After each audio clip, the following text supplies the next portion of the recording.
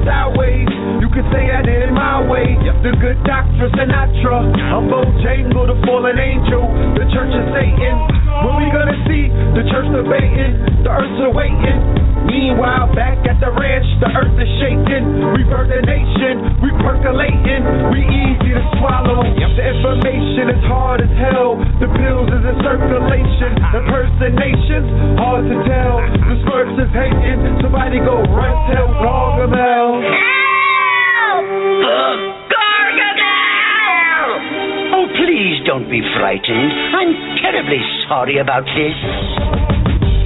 I bring my life to the table. I bring my wife to the table. I bring health, wealth, knowledge, and self to the table. I bring no to ledge TV to the table. Conscious table. I bring no to ledge radio to the table. Conscious radio. Conscious Wikipedia. I bring DVDs, books, no to ledge media to the table. Killing fables to the families of the royals. I bring Kings County to the table. Restore the royalty. The melanated Clark Gable. Soldier culture to the tables. The superhead rules to the tables. I bring 7 heaven sea balls to the table. Soul gold water to the table. Red and blue, the Big Daddy Kane. Ready, willing, and able to walk it through my stables. Full length stables. Back from the future like Bishop and Cable. To introduce the freshmen to the X-Men. In all of their candy excellence. No question, class is in session. Report to the chat room, pen and pad in hand. You wanna be there early and beat the caravan. People storming the gate to get a plate. Them lines packed like the Happy Land. Either open up with the latest cuts or them rap tools. They're bump out the latest trucks. From 9 to 11, we do it in the dark. Like we used to do it in the park for the most part. From the very second that the show starts, you're witnessing compose art, think Mozart, huh? The love received so far has been so hard. There's a few dudes to front, but they medullas ain't sharp, man, they so soft. Don't be thrown off, any Zoloft. Avoid them at all costs, like raccoons or skunks. But back to the regular scheduled program. The program is sponsored by 7 Heaven. What else in hell can you get an open line to heaven at 11:11? Emerge at the other end of those meditation portals and elevated walk tools, even some abort tools. Any questions, comments, or concerns, press 1. For everyone else, thanks for attending another session. I'm pleased to teach, but it's an honor to learn. Certainly, courtesy of KTL University. Oh, please don't be frightened. I'm terribly sorry about this. You are?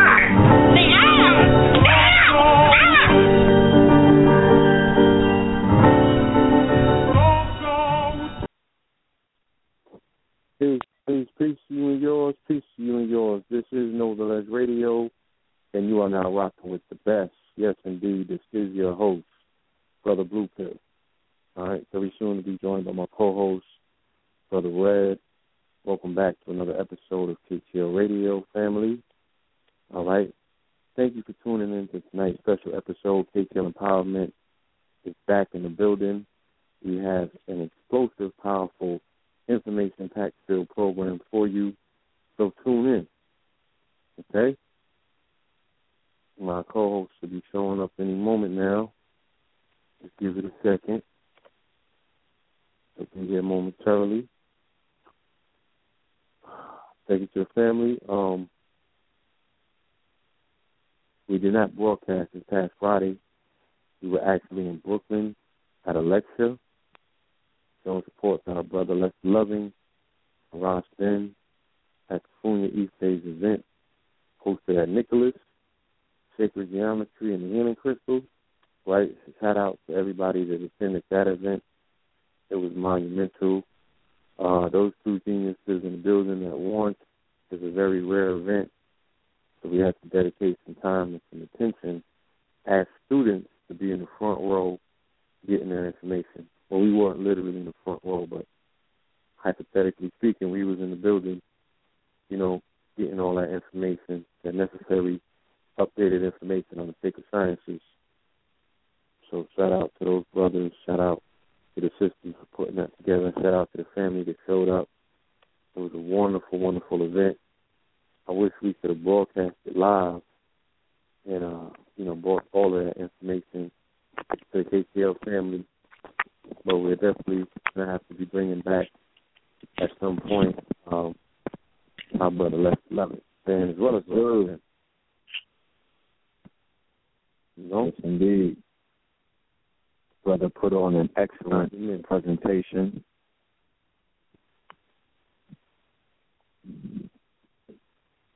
Hello? Yeah. Indeed. Your peace to the family. I said plug his phone in. Okay. Yeah, the brother Lester Lovett and our brother Ross Ben put on a wonderful presentation in Brooklyn on Friday. I definitely want to say a salute to that brother and everybody that came out to support. Malone and Stockton. Magic and Worthy. I said Malone and Stockton. Magic and Worthy. You understand me? I guess you could say that, right? Sipping in Jordan, it was like, good to classical team sport comparisons. That's the only way that I could think of explaining the fact that you can have two masters on one bill, and them two, their egos not get in anyone's way, but complement one another so they can win the championship. Championship being, the hearts and the minds of the people walking away with some verified information that they can utilize to upgrade their livelihood and their concepts, and not only themselves but the world that they live in. So important at this time. We live in an age of propaganda.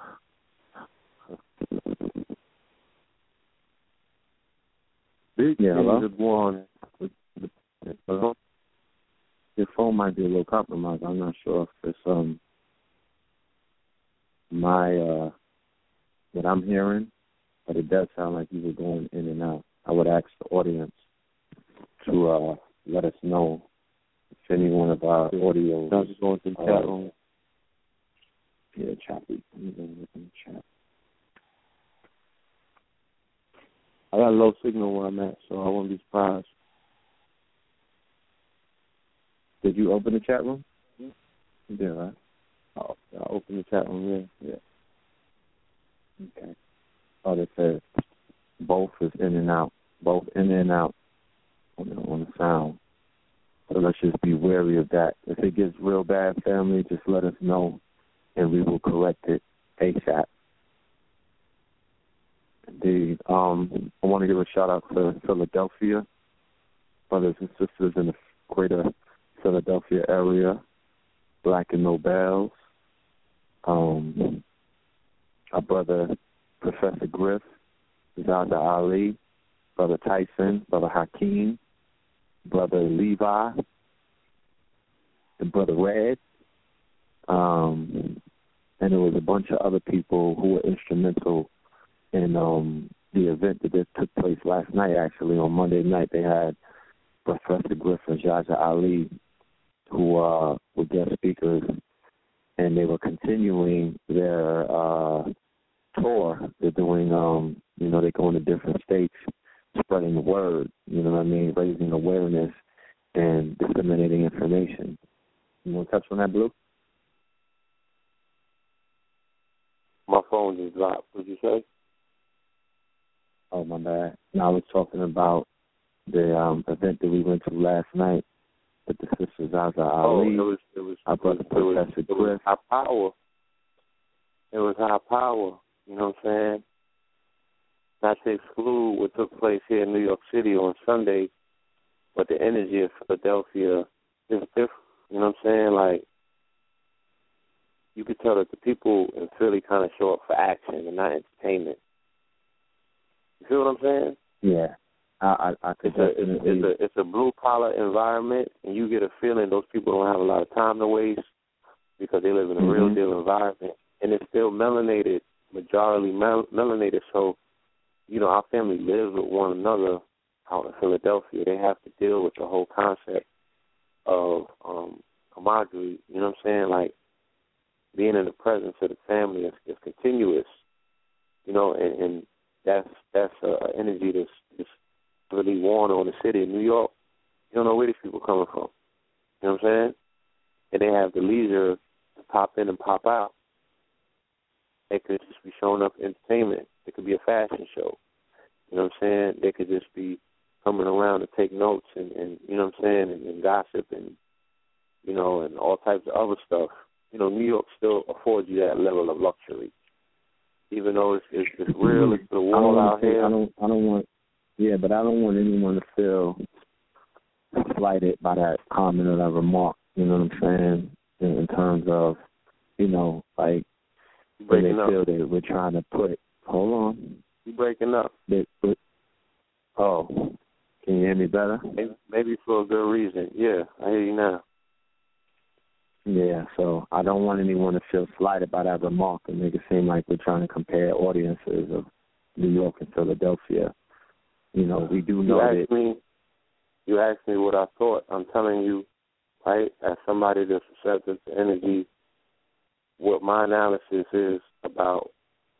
It's the audience is really going to determine how the lecturers are going to go in. So, Zaza was in rare form last night. Professor Griff was in rare form last night. I would say, yeah. Yeah. I think that's a direct result of the people that they were standing in front of. I got a chance to stand in front of both audiences as well. When I was looking into the hearts and the eyes and the minds of those people in Philadelphia last night, it was a different energy. Now, I'm not away from anybody. New York is home. That's our family. We love New York. You understand? Yeah. But New York has become a conglomeration of a lot of different energies and different agendas that converge at these particular meetings. You know what I mean? There's a lot of angry people that show up to those events in New York. And they could be angry at the circumstance. You know what I'm saying? They could be angry at the predicament, but don't be angry at one another.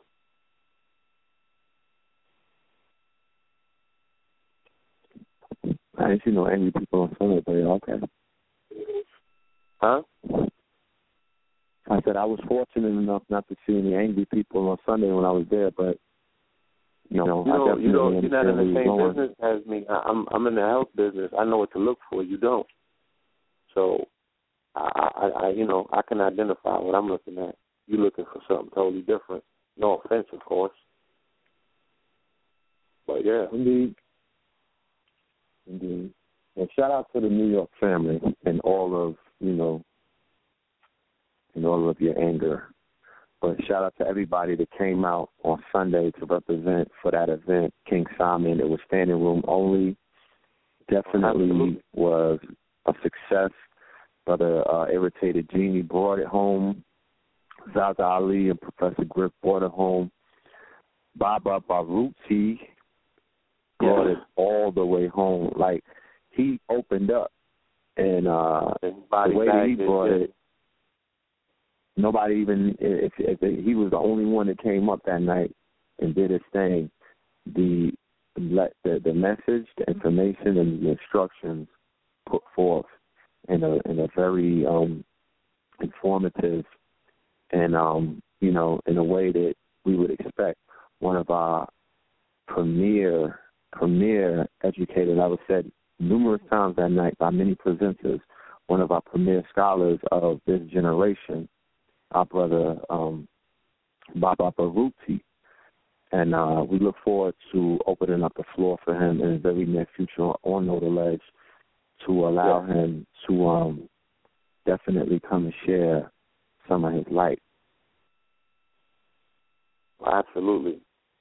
He's a legend. Straight up. He body bagged it in the first quarter. You know what I'm saying? He body bagged it in the first quarter. Oh, yeah, first quarter. It was a wrap. Mm-hmm. It was a wrap.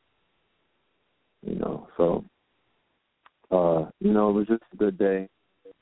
You know what I mean? It was a good weekend, with the Rock Bend, California, that's 11 event on Friday, and we had the family coming out on Sunday. On Saturday, we was on Queen of Fool. Shout out to Queen of Fool and her 24-hour global fast. Yes, we had an opportunity to contribute a segment to what she's doing over there as well, speaking to her audience. So shout out to her for that opportunity. Shout out to the Wellness Warriors. Shout out to the global family that tuned in, heard our message. It was a wonderful weekend. Shout out to my father, you know what I'm saying? My old head. It was his born day. Shout out to the Libras out there. Shout out to my power pieces that also, on my father's born day, also celebrated the born day of one of my children, which is my company. Shout out to Power Pieces that turned a year old on Saturday. So it was one of those monumental weekends, very jam-packed, and it's leading up to a monumental day. I know this episode is definitely going to be a fellow episode. Shout out to Brother Rich, UGR Railroad, Underground Railroad, and his YouTube channel. We released the Part 3 installment of Winning Rome. You can check his channel out. Let's see, the call letters to his YouTube channel, Red.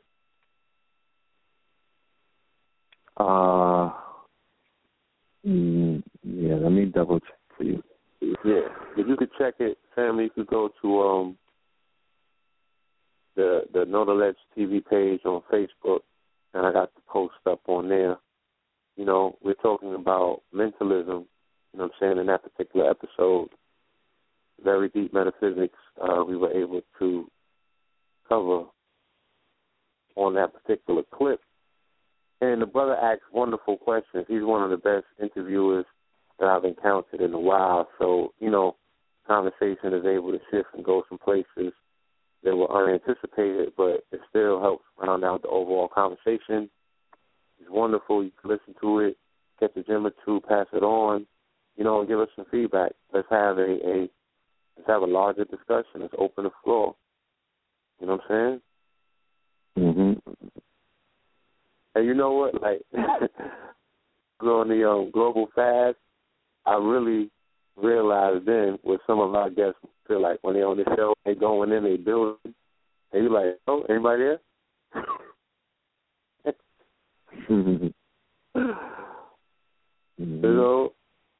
It could sound crazy. You just going in and you don't hear nothing. You don't know what's going on.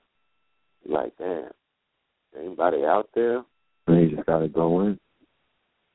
Huh? You just got to go in.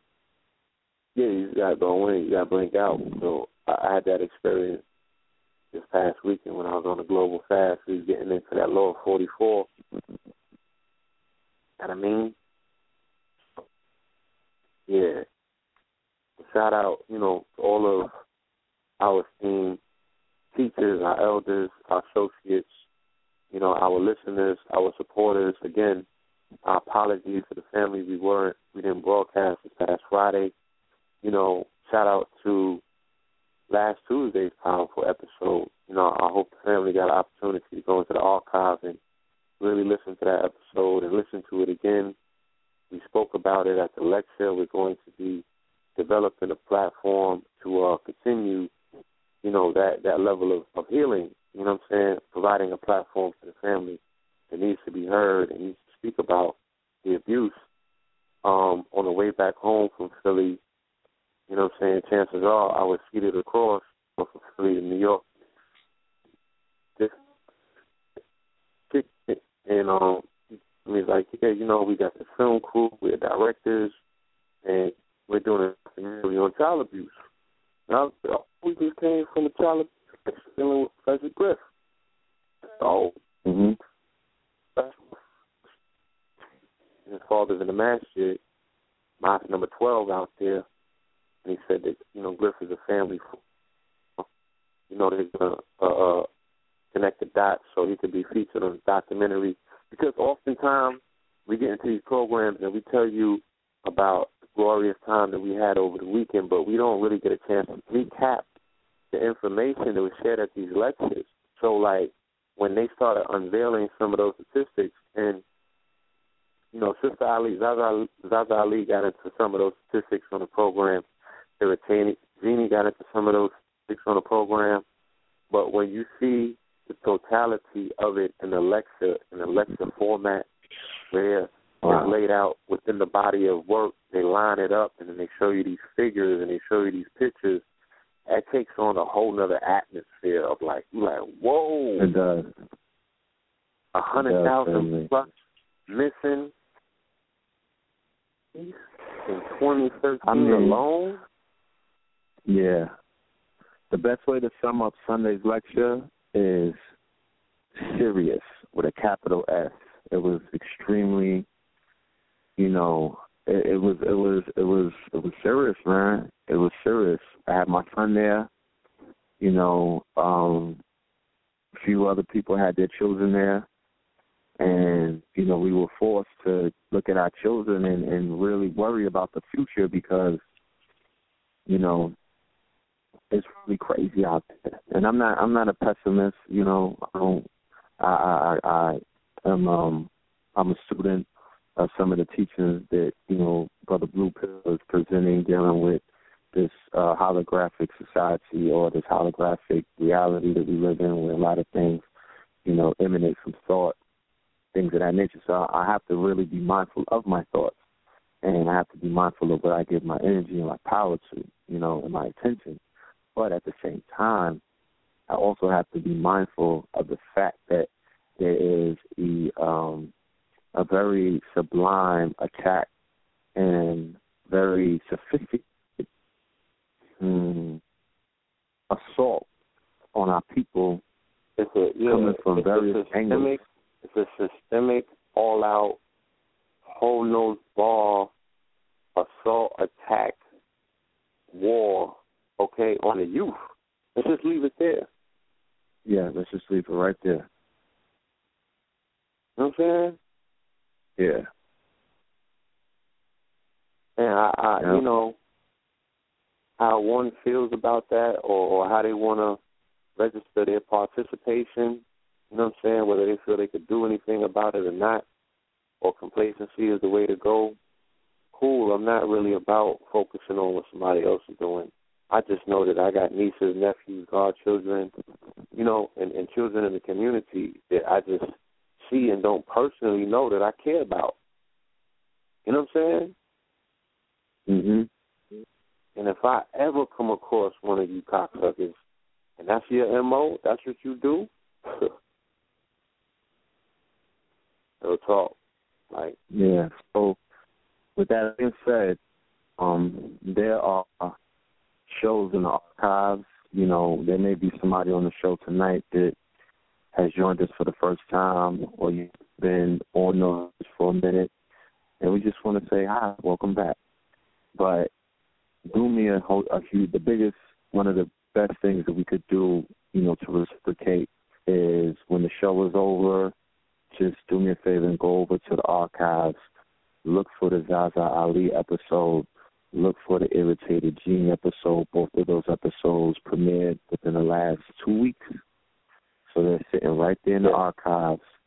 And, you know, I know the time is, you know, a lot of people don't have a lot of time. These are 3-hour shows. But please, if you're a parent, it doesn't even matter at this point. You are a parent. If you belong to this movement, this conscious movement, we are all parents of everybody. We are parents in the village. You know what I'm saying? Like, there's no running from that. If you don't have a biological child, it's even better. You know what I mean? There's some sisters out there, and there's some brothers out there that need assistance, you know, raising their young ones. You know what I mean? And there's some young ones that need assistance just straight up, maybe even if, you know, the parents might not even care. But they are being abused. They're being kidnapped. They're being lied to. They're being taken advantage of. And they need some love. They need some protection. You know, there's a lot of things that they need, and it's not all monetary. So what I'm saying is this: because of the information that's being presented to us, and I don't want to become that conscious dude that, you know, because when she hit a note and hit me in my core, and it activated a principle inside of me, because she said, if it becomes you, she was talking about the missing children and some other things to Zaza Ali.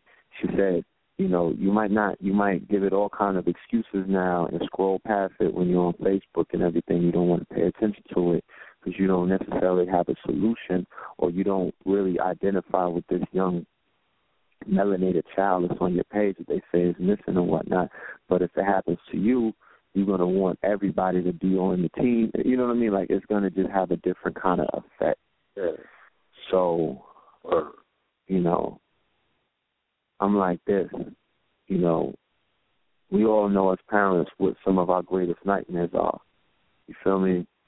And whatever I can do in my power, if somebody is out there going through a nightmare that's as terrifying and heart-wrenching as that, and not knowing where your baby is at, you know what I'm saying? Like, I could cry thinking about that right now. Like, that's scary. So if she says the statistic shows that there's 2,000 children being, and it's some of the information that I've come across is telling me what's going on to these children that they're stealing from us, I'm terrified at this point. It's war. There's nothing else to talk about. This is war, family. You have to approach it like that. That's how I'm moving. And and I just want us to be aware. You know what I mean? You know, I just want us to be, you know, that's why we do these shows. We just want you to get hip, know the ledge about what's going on. Don't wait for CNN, one of these other media outlets, you know, don't wait till it's a national crisis or a national news story to start paying attention. Just get the information, get the numbers in your mind and in your head, and keep your eyes open and start identifying situations and people that you may know who are child molesters, pedophiles, you know, pervs, you know what I mean, or maybe suspected of sexually abusing children or putting young girls on a strip. All of that shit got to stop, man. Like, for real. It all has to stop. And we know that. We know that it's hold on.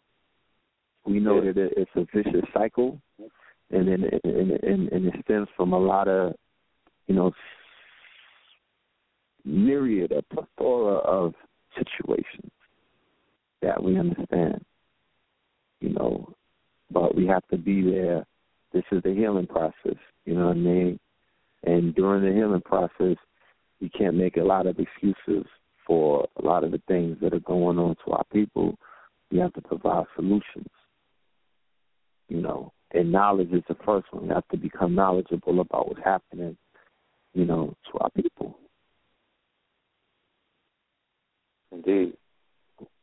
You know, the brother today was giving me some statistics. He said, 1 in 5 females have been sexually abused, and it's 1 in 7, you know, boys have been sexually abused.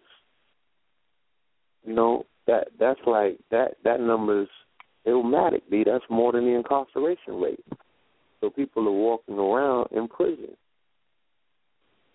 You know what I'm saying? And their whole concept of community, you know, of camaraderie, of love, of togetherness, of black power, of protection, of society is skewed. And we wonder why. You know, that we have what it is that we have in society. And, you know, like, there was a lot of focus, again, at these lectures on the symptoms of what this abuse produces. You feel me? And I just think there needs to be a lot more. There was a lot of focus on what these abuses produces. You know, the end result of the abuse. Like, look what this sister has become now that she's been abused. Look what this brother has become now that they've been abused. But it's like, you know, we call forth the people that are centered in the solutional aspects of saying, all right, let's get to the root of dealing with now the healing. You know what I'm saying? Can this person be nurtured back to a state of stability or physically? Is it even possible? You know what I'm saying? There's certain things that we have to know because, you know, we're in a fishbowl. We're in a very small fishbowl. You know what I'm saying? And this is what we're living with at this particular time. So let's just be mindful. That's what I'm saying. Indeed. And you know, and then like really, you know, KTL University is still something that's in the works. Family, we are working arduously behind the scenes to get this thing put together. Shout out to my brother Buddha K, Buddha Clinks. You know, we just had a conversation earlier. He's still putting the pieces together. He wants to make sure that what he presents to the family is ironclad. You know what I'm saying? That you're getting everything that it is that you're gonna need, you know, to move forward. And when I was just hearing their testimonies about what's taking place in the schools, I just felt so helpless. Like, well, God damn, like, this is what we really sending our children to school to learn? You know what I'm saying? And we can't do nothing about it? Like, Jane has 2 mothers. You know, it was all kind of books that they was throwing up on that screen. And I'm like, that's what they teaching babies? Wow.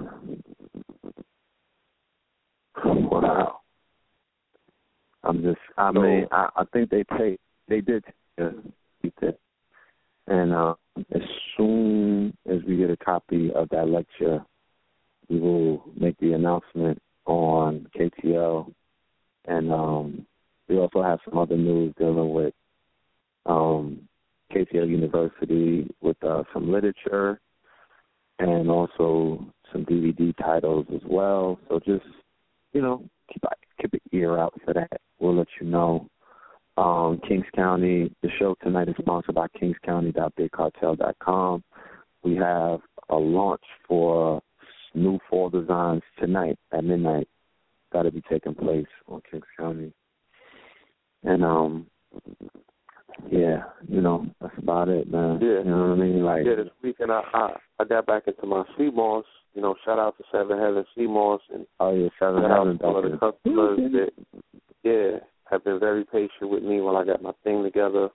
You know, I produced a new bottle, got the new flavors out.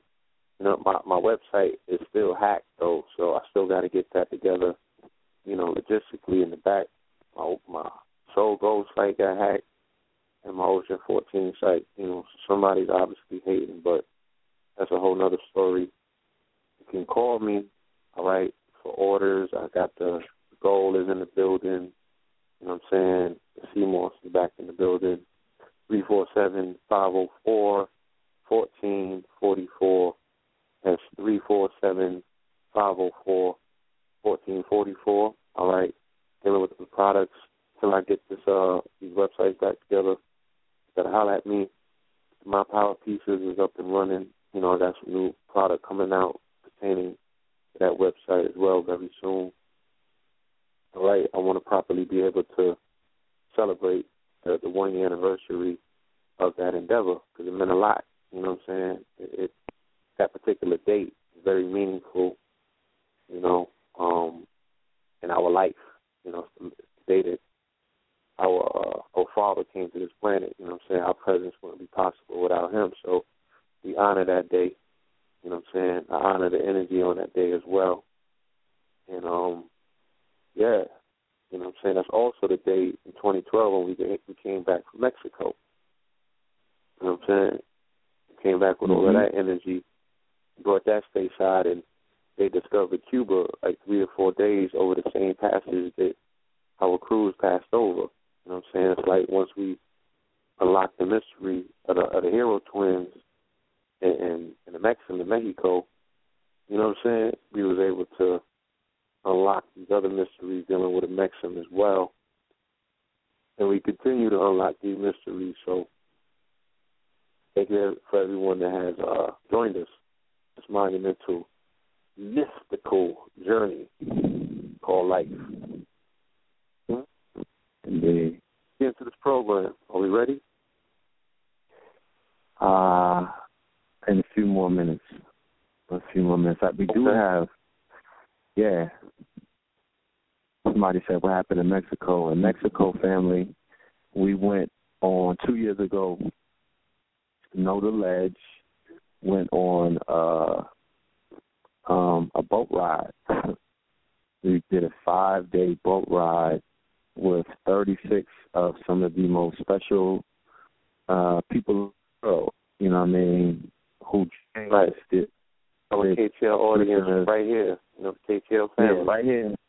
KTL audience listened to the show, decided to spend 5 days with us. We journeyed on a cruise. It was on a ship before, more than a few hours. In this lifetime, at least, let's not talk about more than Spain days. And it was a magical trip, though. That's all I gotta say. Like, it was one of the most. It was cool, Mexico, and Grand Caymans, and did a major cleansing ritual on the shores of Grand Cayman. And we went to Cozumel, Mexico. All right, had a very, strong presence in that particular region of the planet. You know what I'm saying? And the Mayans were also there. So we were able to tap that grid and receive some blessings that grid has in store for sons and his daughters willing to go tap into. And then tying into the 2012 ancient prophecies and also the mystical stories or the mythological stories that go along, the Mayan prophecies dealing with the hero twins. Okay, they have the centerpiece of their entire the mythos, the story of the hero twins who go into the underworld. Okay, so, you have to tap into some of that energy and bring forth. Indeed. And or continuation of what we embarked upon 2 years ago, feels it's correct, it's 2 years ago. We are in negotiations and,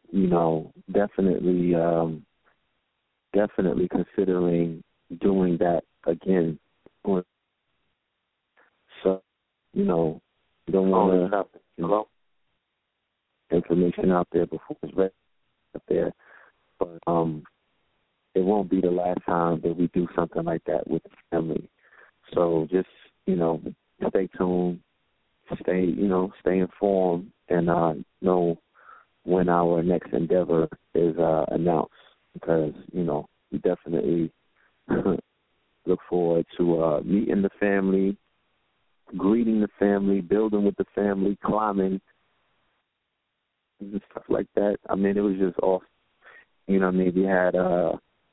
We had 5-star, 6-star meals every night.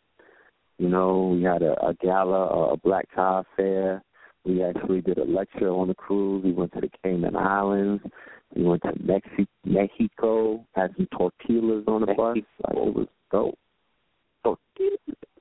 And we had, what did they give us? The shot? Tequila. It was getting saucy. Yeah, tequila. So, but overall, it was the magic in that whole situation was the bonding that took place between individuals who never met each other before, because, they listened, people who came on the ride, they listened to the show, but they never met each other. How y'all in the chat room right now, chopping it up? Well, picture that, picture a physical, you're really meeting that person. Y'all at the bar, or y'all eating together, or, we in the woods or the jungle together, chilling, doing prosperity rituals and stuff. So, that bonding aspect right there was very special to us. And we want to continue to be the platform that allows that thing to happen. And, that brings us into what we're going to be talking about, because the brother that's going to be doing the presentation, one of our dear brothers, Shantae Finely, he is going to be talking about business concepts and disciplines, okay? Some KTL Empowerment, and very firm. And, that is one of our main missions, KTL Empowerment, is to improve our business relationships, our concepts, but also to share that with the family as well amongst the network, so we could become stronger. And by doing such, we will be able to move further, faster, or at a steadier pace, so we could create more results. So let me go into this description, and then we're going to open up the line. All right. Yes. Join us for another explosive KTL Empowerment episode as we welcome Brother Shantae Finely back to the program to discuss some powerful info. Tonight, he will be building on business concepts and disciplines pertaining but not limited to the principles of operations, management, and most importantly, leadership. Join us as he aligns modern business best practices with our ancient sciences and methodologies to build an infrastructure of a community and a nation. Tune in, bring your pad and your pen, because class is in session. Without any further ado, I want to open up the line for caller from the 214-207. Peace. Peace to the family. Peace to the God. Definitely a blessing. I'm honored, that you guys have me on the show again. I've been looking forward to it. We're going to go in tonight. I think it's something that's necessary. Indeed. Checking out what the community is doing. I'm in Texas, so, I'm not able to, catch all the energy, when I'm watching, Sonetta TV and I'm, looking at you guys build. I'm like, man, I wish I was there, because it's so much that I would like to. I'm yes, sorry. Sir. On my line, it appears as if your phone may be going in and out. I'm not sure if it's just me, but I wanted to be able to hear everything that you were saying. Okay, can you hear me better now? Yes. Say something else. Yeah, can you? How do I sound now? You sound better, but as you continue, I'll see if it begins to get choppy or not. I hope it doesn't. Okay, all right. but yeah, watching Sinetta TV and watching some of the recent builds is right in line with what I want to offer to the family. And this is honestly, I don't think this is a one show discussion. I believe it's something that we really have to go into. We have to break apart and really go into these concepts. And some of the stuff people already know, for all of our entrepreneurs out there. Some of the stuff people probably haven't even thought about, because, a lot of times when someone's creative and they have a creative idea, they may lack in structure, and it's nothing wrong with that. We all develop, different faculties, from youth to adolescence to early adulthood, and depending on what career path or what path we choose, it enables us to function in a certain type of way. One of the things that, and, Red, and, you and I have had this discussion before, I think one big gap in the conscious community, and I would say the quote-unquote progressive, professional, quote-unquote African-American Moors or blacks that are out there in the corporate America, I think there's a big gap, because what a lot of brothers and sisters in the conscious community may not realize is a lot of cats, in the corporate paradigm that are conscious, that are knowledgeable, that want to be part of the movement, but they don't see where they have a place, because they are in the suit and tie, or they are, and they're still working a 9 to 5. So a lot of times I think that if we could work together and given the information that we have attained over a period of time, because one thing I know is that there's advantages and disadvantages, right? When you have to go to a 9 to 5. But one thing that's an advantage is if you're working for, quote unquote, like myself, banks, mortgage companies, I have access to information that someone who has never worked there don't. So when we start talking about buying land and doing real estate, there's things that there's only so much you can get off the internet. When you start talking about best practices and stuff like that, and having access to new information, new laws, new guidelines, nuances, ins and outs of how to do stuff, if you have someone who's been through the rite of passage for that particular field, then they're more qualified at times to be able to govern how someone, if they wanted to start a mortgage company or start a real estate investment firm or so on and so forth. So I think that we could definitely bridge that gap, embrace one another. I was listening to the young brother on Sinetta yesterday, Smart MC. What was his name? Smart. Brother Smart, and very, very intelligent brother.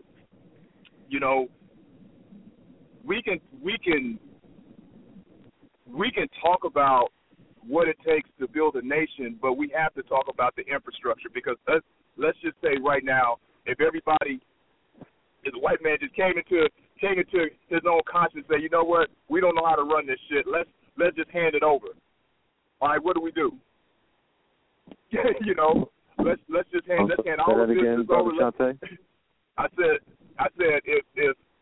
if the white man just decided to hand everything over, corporate America, government, and stuff like that, to all of our leaders, to all of our, how would we do that? And so for me, I've always thought about, what if I was in a position of leadership? What would I need to learn? What would I need to obtain, the structure, to be able to help my people? So for me, I came to a certain point in my life to where I said, you know what, these are some of the things that I wanted to learn. So I kept myself in that corporate paradigm.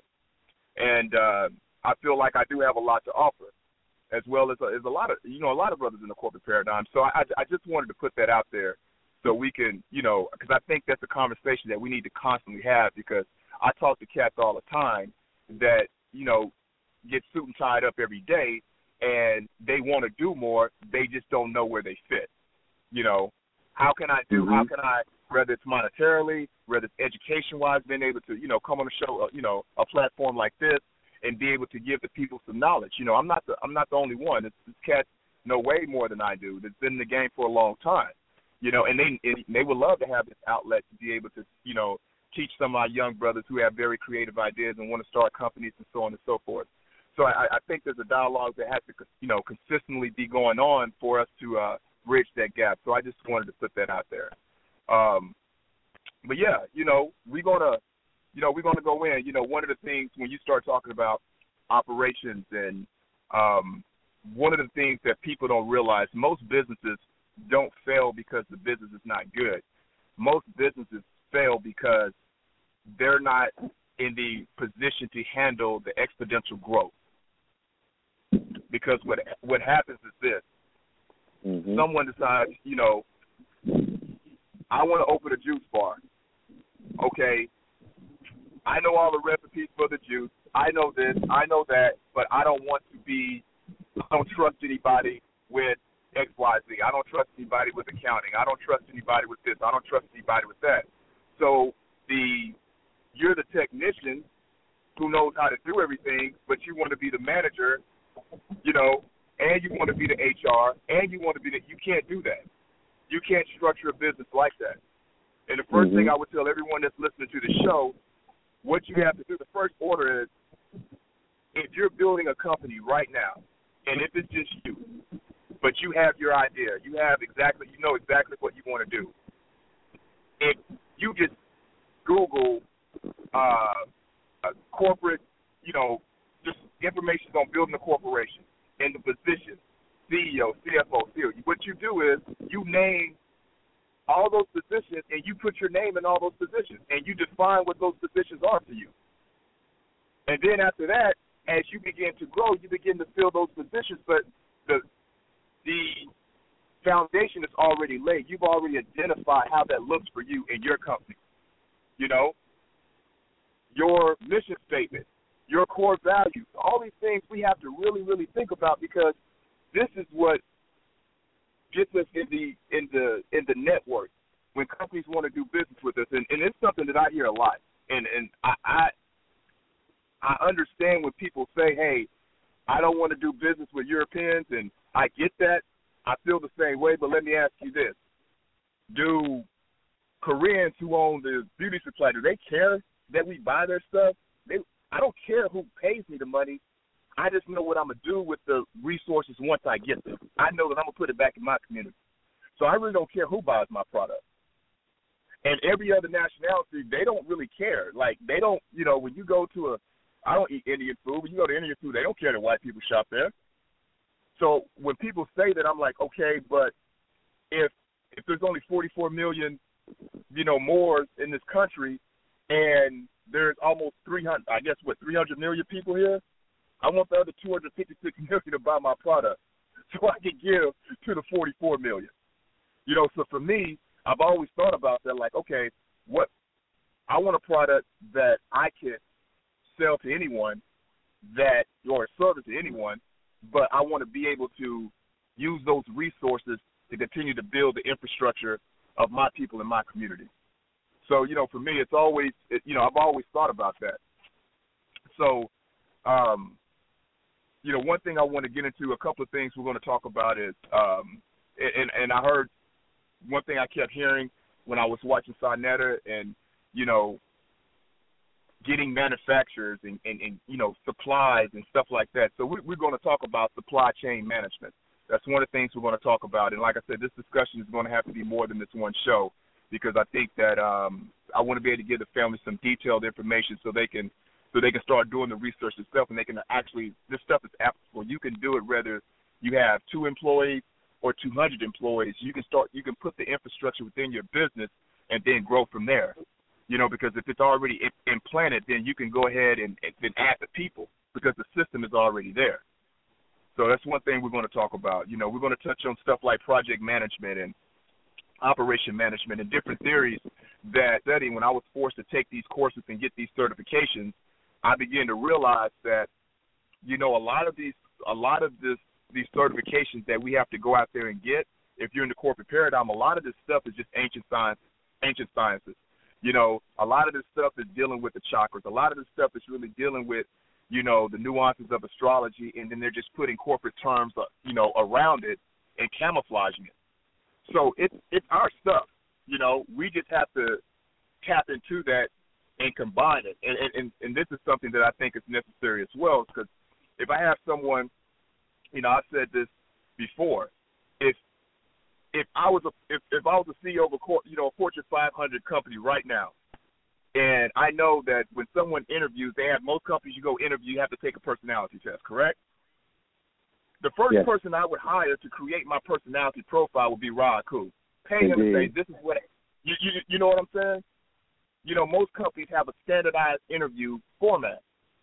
So if I knew that I had to create a standardized interview format when it comes to personalities and asking the right questions, I would reach out to A. Rashid, because I understand what he brings. And if you could take that same information, that same genius of the brothers that we have in this community, and you can put the terminology around it and still be able to sell it to anyone. Because I know for a fact that Rod Koo is thorough. I know for a fact that A. Rashid is thorough. So I know if I say, hey, this is what I need, this is my business, this is what I need, why wouldn't I go to someone in the community? If I have a sports team, if I have a youth sports team, why wouldn't I come to you, Red, to design my uniforms for my team? Why wouldn't I go to Blue to create an electrolyte water, for my basketball team or sports drink? We have everything right here. We just have to start looking at what's available. Indeed. I got the formula for that. I'll add you to that. And some things that, I think about, you look at the conscious community. You look at all the brilliant minds for as, raw diets, I even study, holistic health, under Holistic University, Brother Inky, Dr. Sebi, whatever, all these geniuses that we have, and we got brothers that are, and sisters that are so healthy and looking beautiful, and, so why don't we have our own conscious community, bodybuilding competition?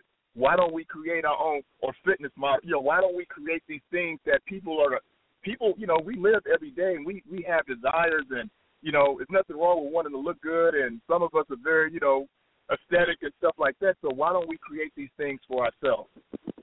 Why don't, if we're a conscious community, if it's indeed a community, why don't we have, and we may have these things that I may not know about, but I think about these things all the time. It's like, man, why don't we have our own fashion show?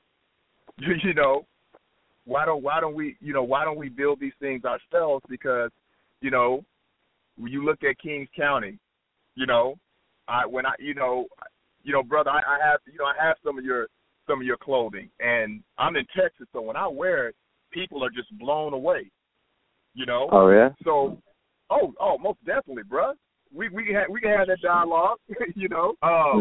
So I ask myself all the time, like, man, we have everything available. It's just that we have to connect the dots. You got to build the network. We got to build the network. So we talk about marketing, right? So check this out. You think about the 3 years that I've been listening to Know the Ledge, some of the downloads, especially when KT the art degree come on and so on and so forth, you guys are getting downloads crazy. So for me, from a marketing standpoint, I would have you and Blue create a focus group. So if I'm selling a specific product and I need to get 100 people to tell me what they like about it, why they wouldn't buy it, so on and so forth, you guys have access to all these people in the community from all walks of life, from all businesses. Why wouldn't I pay you to create a focus group? This is how we have to start thinking, because then when you have a focus group, then it's legitimate if you're trying to sell your product or take your product to the next level, because then you can validate from marketing research. We don't have to go outside and pay some companies to do marketing research and focus groups for us. We can have it right here. Exactly. People are people. People are people. You have people who listen to the show from 20 to 30 who make between $40,000 and $50,000 a year, that work out at least 2 times a week.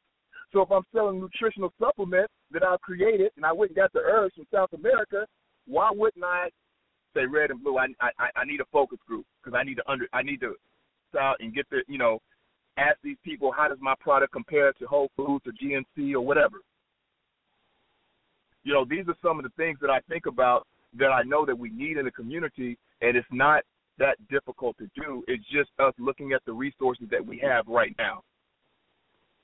You know, and I know for a fact that there's things that I know that I could come to you and Blue, you know, I have a, you know, to help my business grow because you guys are, you know, had access to the people. So if we have all these companies and all these entrepreneurs and we're trying to grow our product, then, you know, we're trying to have testimonials. We're trying to do all these things to where it'll attract more customers because at the end of the day, it's about sales. You know, it's about how do I create sales and how do I, you know, how well is my service and how do I handle the growth.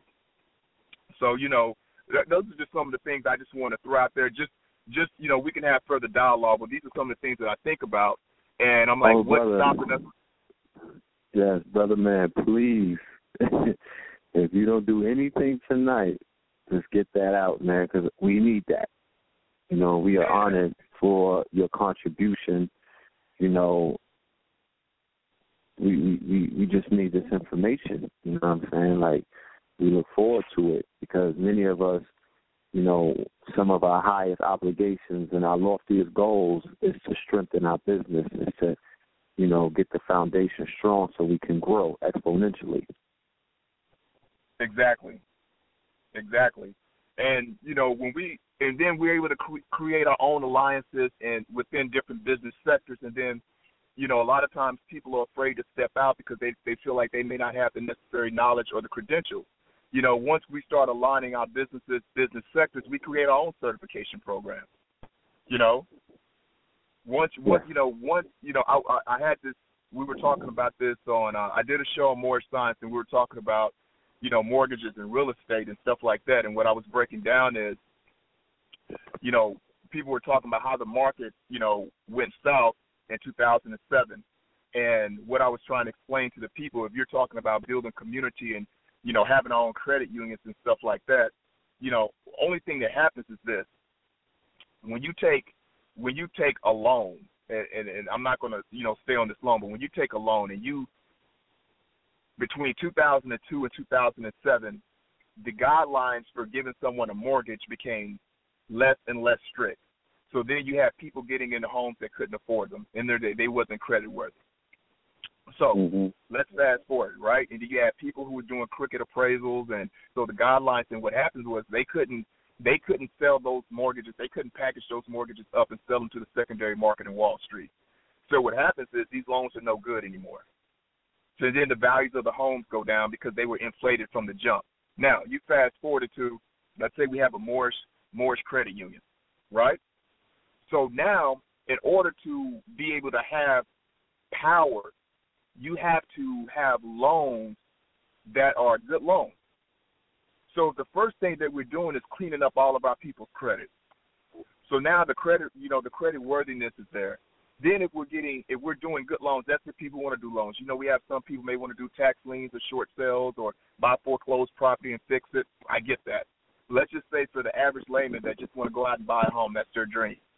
So if we have, let's say, you know, 40 loans a month, and I'm just rounding this off, 40 loans a month, the average loan is $200,000. So you got $8 million worth of loans that you're getting from a financial institution that you're getting these loans approved. If all those loans are good, then what happens is the bank starts to give, well, these financial institutions start to give you more credit. They start to give you more wiggle room, you know, and so then you begin to dictate what you want. Then you begin to dictate the kind of money that you want to make on the back end. And then you have investors trying to invest because they know, okay, the Mortgage Credit Union, they have actually good loans. They're not trying to slip stuff through the cracks and stuff like that. So when we talk about having our own bank or having our own real estate company, how does that look? And we really have to have a serious discussion, like, how does that really look? And how do we really position ourselves to where we are respected and we are a viable company, whether it's a black bank, a black credit union? How do we position our people and educate our people and get them up to that point to where everything that we do, we don't have to shortcut anymore. We have everything here for us. You know, we have resources. We just don't. I just don't believe in that. I don't think we have to shortcut. because we have the education. I know that I'm willing to give everything, all my knowledge to anyone who wants it if they're trying to build a business or if they need help with operations or whatever the case may be. So I just think things like that we have to have really serious dialogue, and I think we have to break this up and say, hey, if we're going to do a show strictly on real estate, let's do a show strictly on real estate. Let's get 4 or 5 people that can come in and really break it up so people can really take notes and really walk away saying, okay, this is how I'm going to start it. I'm going to go get 4 or 5 people who want to invest and so on and so forth and start our own investment company and so on and so forth. Let's have real dialogue. We can talk about it and but if we have a platform, we have Know the Ledge and other platforms to where we can really seriously do the training for people who really want it. So, I just want to put that out there. So let's go ahead and go in. So one of the things I'm real big on statistics. Sometimes they can be skewed, but why do and I'll ask you brothers this because you're entrepreneurs. Why do you think most businesses fail?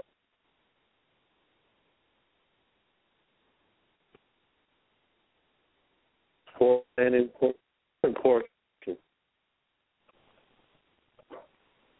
poor planning and poor execution.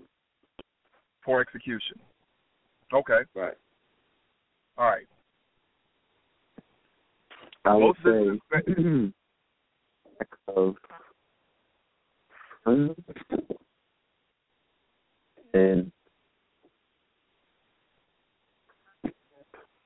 they don't. You breaking up on me. Team, like the right staff, and lack of the adequate funds. Okay. Most businesses fail, and most businesses fail because of the failure to prepare for exponential growth, not being able to provide the same quality of products and services when you first started. Now, why do companies say that again, brother? Businesses fail for this reason. It is the failure to prepare for exponential growth, not being able to provide the same quality of products and services as when you first started your business. Look at it this way, and I'm going to give you some statistics from the American Society of Quality Assurance. Why do companies lose customers?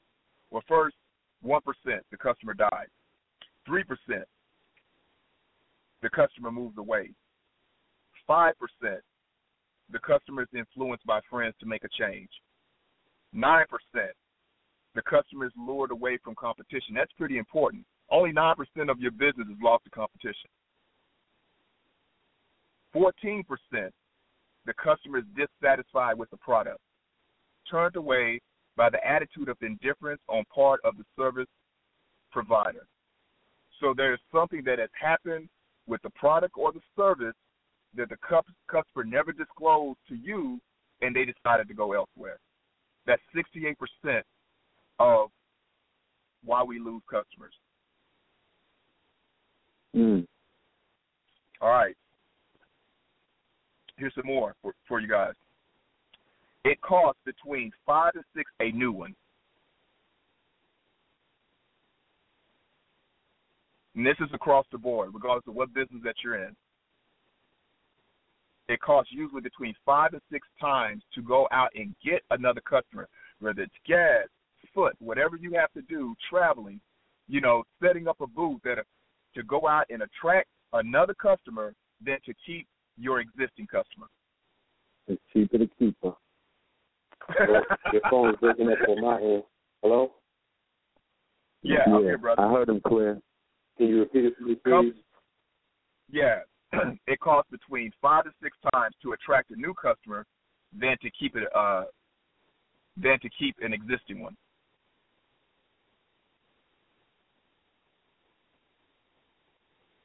Also, companies can boost profits anywhere from 25 to 125% by retaining 5% or more. So think about that.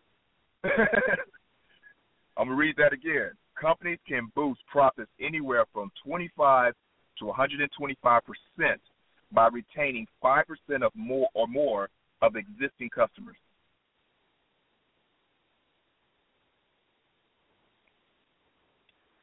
So, those statistics, and like I said, there's a couple of the National Academy of Quality Assurance. You can Google it online and look at. It's a lot of interesting stuff when you start talking about the quality assurance of your business and how your business look, and it helps you do some self-reflection of your service, things that you're adding to your existing customer base and stuff like that. So yeah, I had a lot more, but I just want to touch on a few things so the family can kind of get an idea why it's so important for us to build these infrastructures in our business.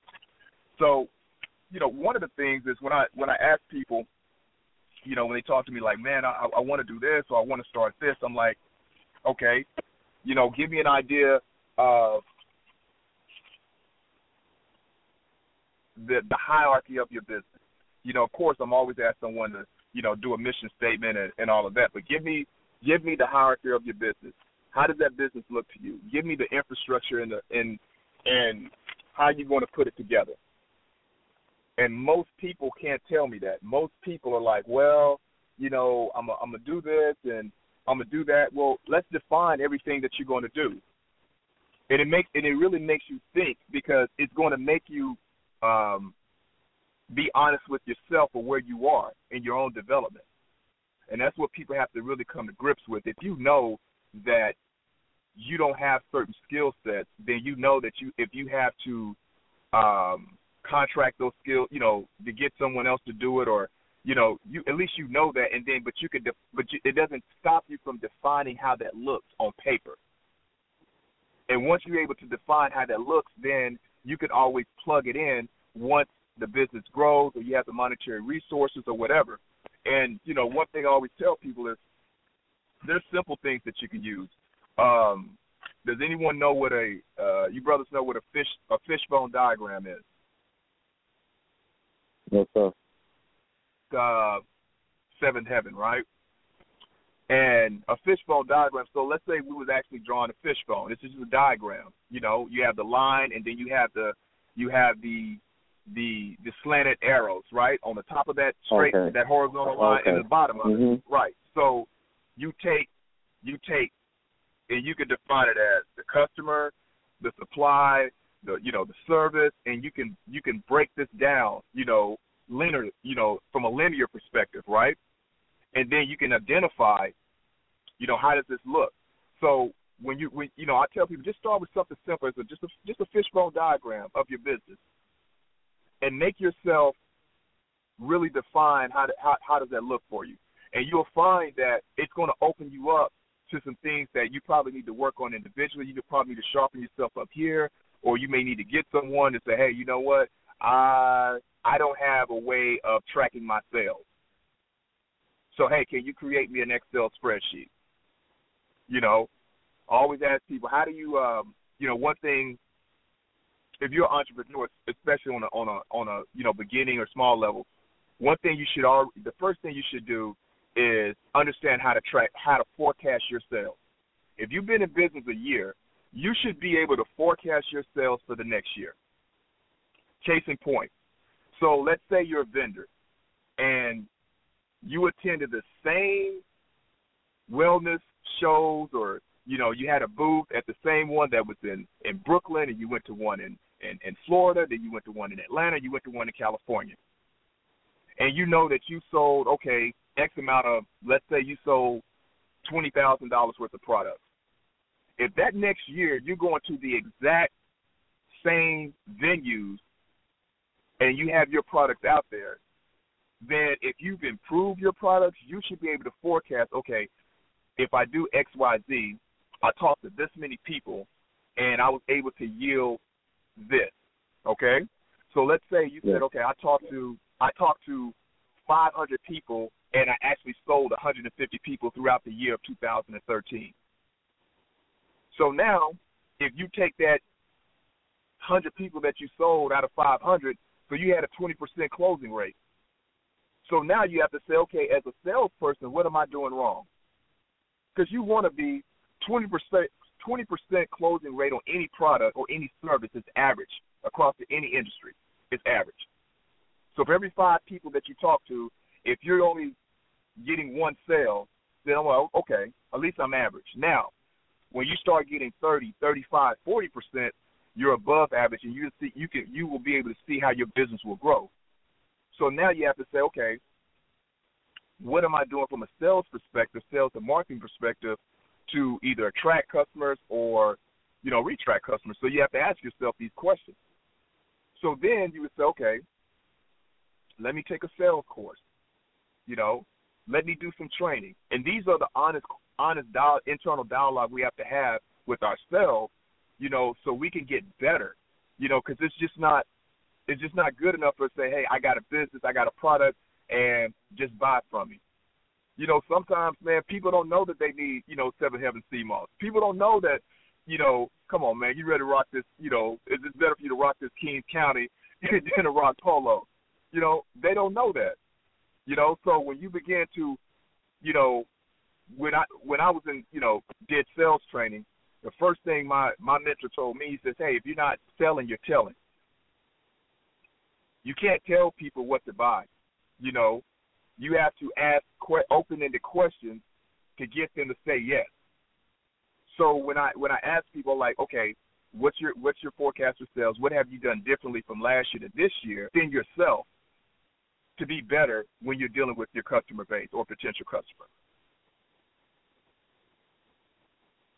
So if okay, my goal is now I closed last year at 20%, I'm going to forecast myself to close at 25% this year, and I'm going to add another venue or another event that I'm going to attend that I'm going to be able to, possibly see 100 people. And then you can just start doing the knowledge, because one thing I really don't understand is we can do the knowledge on how far Uranus is from the Nibiru and this, and this, but when it comes to structuring a business or really getting down to the math, being able to measure where we are in our business, we won't do that. One of the things, when Gabriel and I started staff more, and this is a lot of growing pains myself. So what I'm sharing with the family is stuff that I had to go back and use all these tools that I've learned over the years and put them back in the staff more because, when you don't have success, you have to take a look at yourself. It's not your product. It's some of the things that you have not implemented or the systems you have not put in place for it to be an ebb and flow to your product or your service. So, I'm always like, well, we pontificate how we started mathematics and science and alchemy. We got to use this for business. That don't, because I can't sit there and have tell somebody, tell an Indian cat, oh man, y'all didn't create, y'all lying, y'all didn't create mathematics, but we did. But okay, I can't even break down my business from a mathematical, from a measurable standpoint. And that's what we have to start doing is breaking our businesses down from a measurable standpoint so we can look at them and make the necessary changes that we need to make internally and externally to our business. And brothers, feel free to stop and ask questions, man. This is an open dialogue, so I'm going in, but I don't want to. I want this to be. We have to stop. You want me to elaborate on something or whatever or a term? Please stop me. Indeed. Okay. So if you say you have a let's deal with products, okay? So let's go back to the fishbone diagram, and anyone that's listening, let's look at it, and let's really, I want the family to get this. So if you get a piece of paper and you draw out, like I said, draw a linear, just draw a horizontal line, and you can take 3 on the top, 3 slanted, to the right, and 3 slanted on the bottom to the right, and you can put equipment, process, people, materials, environment, and management. You can put those 6 things. Okay? Now, we can talk about, okay, how does equipment do I need to produce my product? And then you talk about the process. How long does it take? The process to create your particular product, how long does it take? You know, the people is self-explanatory. If you're working with someone, whether you're working with a supplier or you have people working for you, it's all about integrity and all these things that you define within your business, and only you can define that. How does that look for you? You know, the quality of material. You know, if you're selling, you know, clothing or whatever it is, you have to define that. You know, and like I said, everything about what I want to talk about tonight is reflection and defining the things that you want to accomplish within these systems and disciplines. So this is about you. You know, the environment. You know, how does that environment look to you? How does that, you know, do you if you were hiring your human resource manager right now, how would you want her to be? What would be your best practices? Define that. And management, what would be your management style? You know, if I came to New York and said, hey, Red, man, I just want to work on a commission base and just sell, you know, Kings County, what would that look like? How would you want your salesperson to dress? You know, what would you want them to say, what not to say?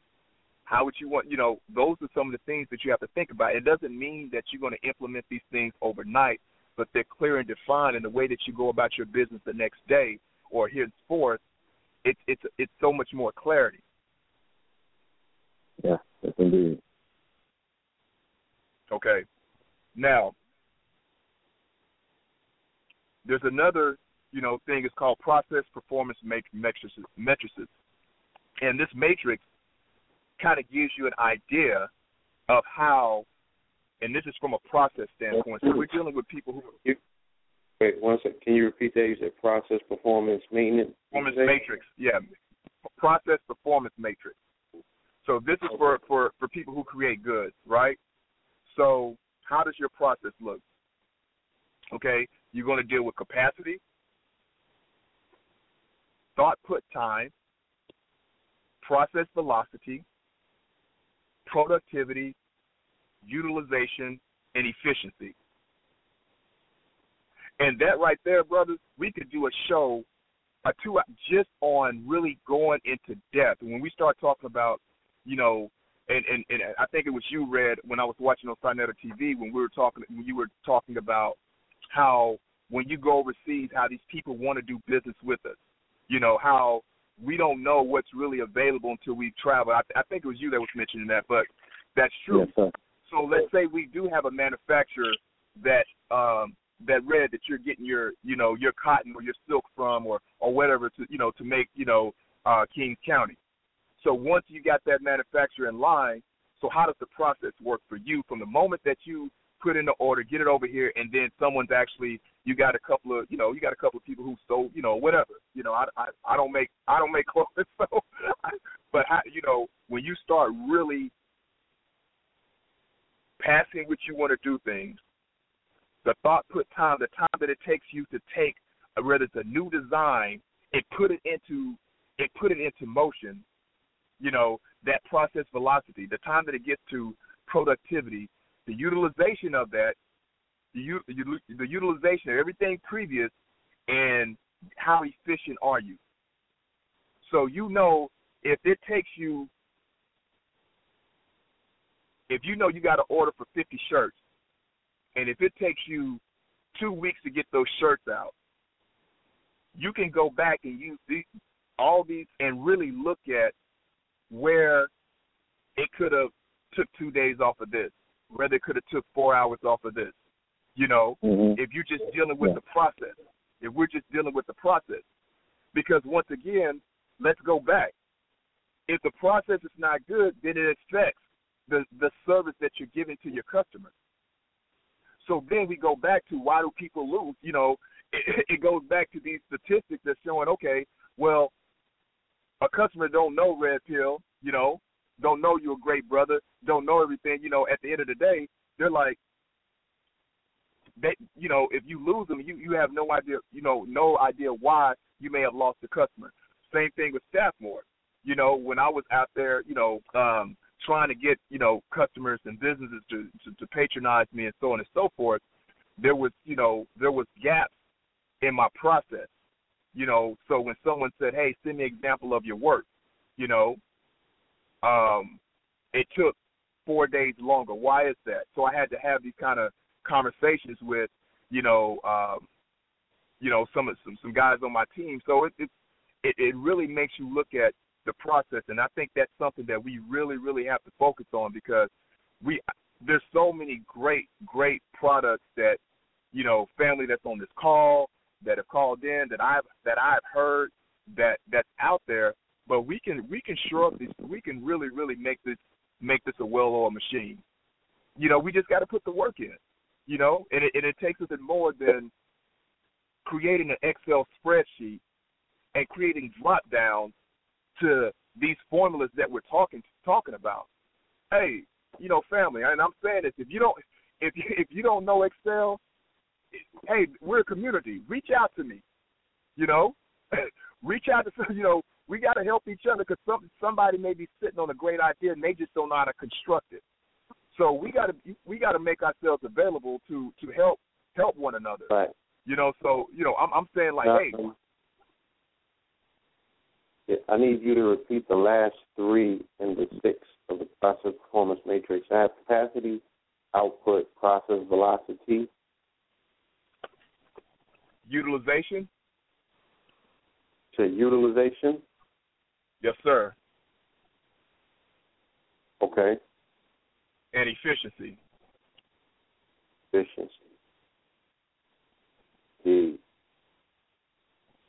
Okay. So, and I want the family to do this, and this is a very, very simple diagram that I think is very good, because it's quick, and you can really kind of identify where you are at any given time. So let's just draw a square, right? And you're going to draw a cross in that square, so you're going to have, you know, 4 smaller squares within that square. Okay. And I want you to write the word low on top of that square. In the middle of the top of that top line of the square, I want you to write effort. And on the far right, I want you to write high. Now, go to the left of that square. I want you to write high, again at that top left on the side. And then I want you to write in the middle, I want you to write impact. And then at the bottom, I want you to write low. Now, in the first square, I want you to write the number 1. And then under that number 1, I want you to write low effort, high impact. Beneath that, I want you to write the number 2, low F to the right. Number 3, high effort, high impact. And number 4, high effort, low impact.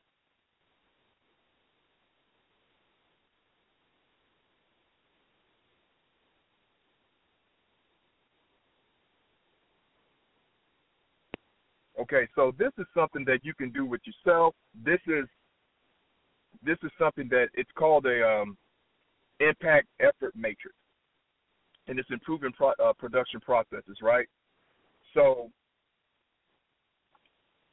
what you want to do is create an objective statement, all right? And you're going to use this to measure the criteria of what you want to accomplish. So let's say, you know, you and Blue are having a discussion, and you say, hey, you know what, man, I want to get out 100 shirts in the next week and a half. And I'm just using, I don't know. So I'm just going to say that. So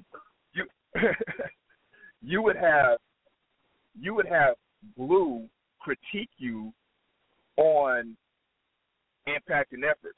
So it's something that you can do yourself, or it's something that you can have a team really go into detail about where your your low effort and your high impact, the things that take you less amount of time but have the greatest value to you. So you will be able to identify. And sometimes it's good when someone else can step on the outside who knows you, can identify where you are. You know, so these are really good. These tools right here, you know, and like I said, we can go in, but I just don't want to spend a lot of time on all these disciplines that I'm sharing with the family, because I want to be able to come back and really go in, you know, and then, you know, we can get a feel from the family what they really gravitate toward or whatever, but we can really go in and identify each box and really go in. But I just want to highlight some things, you know, certain disciplines that are available that we can implement right now. You know, it's not rocket science. Indeed.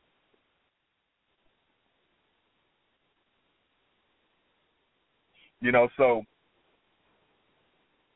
let me read something to you guys, because I want the family to get this. So the closer the quadrants in this square are, the better. So the quadrant 4 would be the worst quadrant, because if you're putting out maximum effort and you're not getting the impact that you need from your business, then you have to question where you putting your effort. What are you really doing for your business? Like, are you, you know, whether it could be marketing, it could be production, it could be, you know, it could be a number of different. These are some of the things that you have to ask yourself, or have someone really, you know, analyze you that's close to you, who's watching you, to really see. Because a lot of times we may not realize where we're, you know, expending so much energy and it's not yielding us the results. So, of course, number one, we always want to have the low effort and high impact, you know. So when you look at these things, it helps you identify where you're spending your time and are you getting out of it what you really want to do, what you really want. All right. So let's talk about supply chain. And this is something that I really wanted to get into, and I have a couple other things, but I don't think we're going to have time for it. So, quick little history about me. You know, I got in the mortgage business about 14 years ago, and in between that, I worked for a company. Break from it, and I worked for a company that was it's called Minority Business News. It's a magazine, and it's really big here in Texas, but it's really big all over. And what they specialize in is supply chain management, or supplier diversity. And so what this does is this. So there's a certification that if you are a woman, if your business is 51% owned by a woman or 51% owned by a quote-unquote minority, you get what you call a minority business enterprise certification. And what this does is, if a corporation if you're a supplier, if a corporation needs, whether you create plastic cups or whatever it is, if they need you, if they patronize your business, they get a kickback from the government. So supplier diversity and supply chain works hand in hand. And so our people need to understand this, that we can bridge that gap. And if we have a certain product, or we're producing a good can use, these certain certifications are very, very, you know, of course there's speeds and stuff like that, but they work hand in hand. So, but when we start talking about from a manufacturer, and when we really start getting to major products that we're trying to move, and like you said, if we're dealing with companies overseas who are willing to do business with us, and we don't have to go to the European, then when we really start looking at our businesses, you know, we want to look at it from suppliers, factory, warehouse, distribution center, store, or in consumer. So that's the upstream to the downstream. All right. Then you have the cash flow, and then you have the information that all parties need to have. Okay, so one thing we have to do when you start talking about supply chain, you have to understand the difference between vertical and horizontal. So a supply chain is usually depicted horizontally, right? So when a company is handling a single activity or a group of activities as one link in a chain, it can also be vertical. with the company performing a long series of activities in the chain. Both orientations have advantages, of course. So if we're looking at how we would work with each other, so, you know, and I think it's red or blue. I've heard you talk about textile mills and stuff like that. When you start talking about how do we set up the chain or the assembly line, or how do we get our products out there, we can start from a very baseline and we can build it vertical. But when you build something vertical, the impact usually is harder on the person at the bottom. You're compressing, you know, now we get into metaphysics, you're compressing that energy down. But when you do it horizontally, you know, it's linear. So you're saying, okay, we're going to leverage everything equally. So yes, the outcome is always going to be pretty steady. So you're not going to have this big peaks and valleys of your products, you know, being late or you know, being early. You're not going to deal with all of these nuances, right? Because it's going to be steady. Now you can't expect to be able to say, you know what, I need this big order right now. You know that, okay, every month I'm going to order if I know for my school, you know, uniforms, you know, if I know every month I tell Red, hey man, you know, my son goes to a private school or whatever, you know, I need, you know, he go every 3 months, I'm gonna need, you know, four tan pair of pants and 4 polo shirts from you. And if you know that's what I'm going to order every month, you know, and you know that this order is coming in, that money's there, that's a horizontal, because I'm saying, hey, this is what I need, this is going to be concurrent, and you know that every 3 months this is what it is. You know, so you know that when you're going to your supplier for your plain blue polo shirts, and I want the Kings County crest on my son's polo shirt when he walks up in that school, you know what I'm saying? You know, no, yeah. So you know this, so you know what that order is. Your supplier knows what it is. The people that your embroidery company knows what that is. So it's able to be horizontal. If everything is just random, then what happens is if I say, oh yeah, you know, I'm, you know, Tay may order something for me this day, and I may get this, then you compress your supplier. So now he can't structure his organization because he never knows what he's going to get from you. So if it's random, then the discounts, the last minute stuff, you know, oh man, he ordered this from me, blah blah blah blah blah. So that's when you take it a step further. So you know what? All orders for school uniforms that's made by August the 15th, you get a 10% discount. So now you eliminate, you know, parents coming to you saying, man, we sure wanted that Kings County crest. It's September the 4th, you know, the 28th. It's 3 months in the school year. You're backed up. Now someone wants, you know what, I need 20 of them now. So now you have to go to your supplier for a random order when they like for you to order 100 at a time. So that's how we have to start, like, really thinking about how we, you know, do our business. Because then the more structured you are, the more that you can order in bulk, the better discounts you get, and the better product and the better price that you can offer to the consumer. So this all works hand in hand. You know, I don't care if you're selling books. I don't care what you're selling. We all have to, you know, unless you get some construction paper and make it yourself, you know.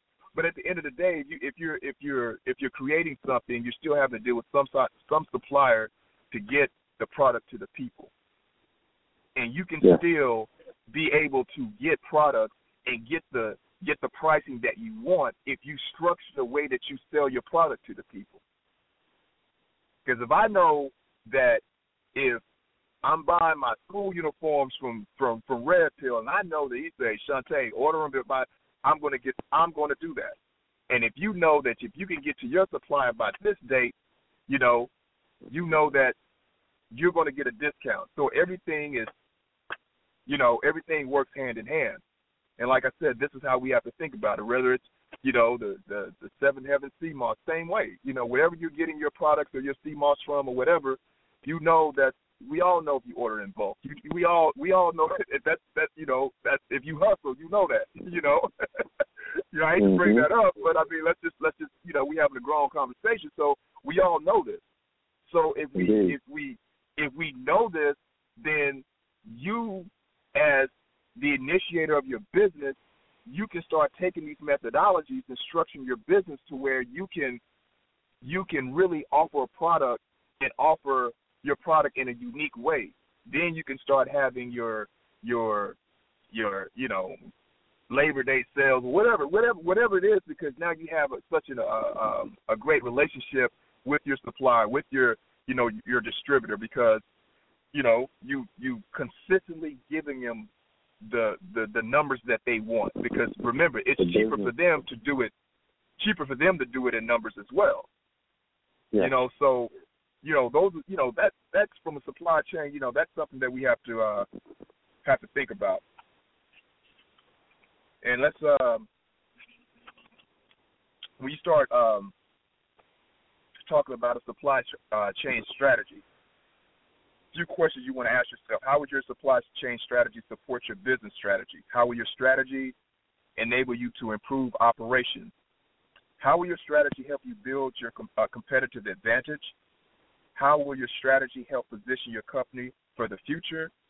How will your strategy promote your core competencies and address the realities of your current operations?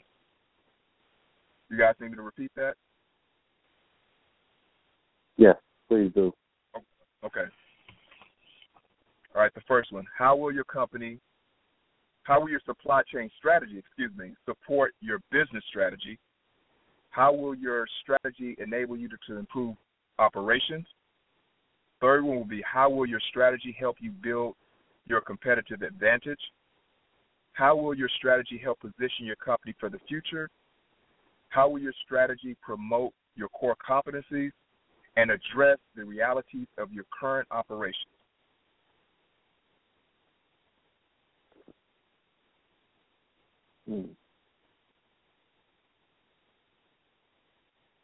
Okay. So excellent when you question. ask yourself, that's an excellent question. So this is just developing a strategy, right?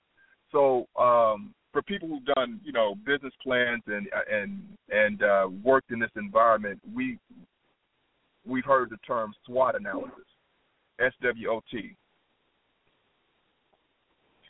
and do you guys know what a SWOT analysis is? No, sir. Okay. So, family, SWOT. So write this in bold. All right. So you want to merge this with just your supply chain if you have a product and you're working with distribution and stuff like that. SWOT analysis is a strategic planning method for evaluating the strengths, weaknesses, opportunities, and threats involved in undertaking a business venture. It involves specifying the objective and identifying factors that should be considered in planning. So it goes back to, I think, what Blue Pill said, poor planning with business. So anytime that you're doing a business plan, some people do business plans and they include their SWOT analysis within that business plan. Some people don't. I've done one with one and I've done one without.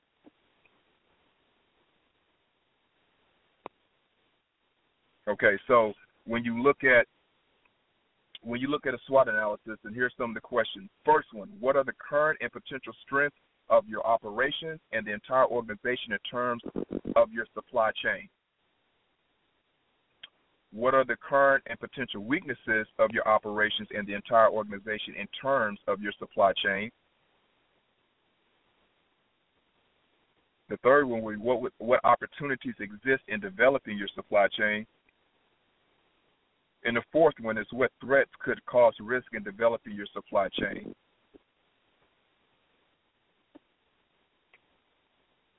Can you repeat, please? Okay. Yeah, sure. What are the current and potential strengths of your operations and the entire organization in terms of your supply chain? The second one, what are the current and potential weaknesses of your operations and the entire organization in terms of your supply chain?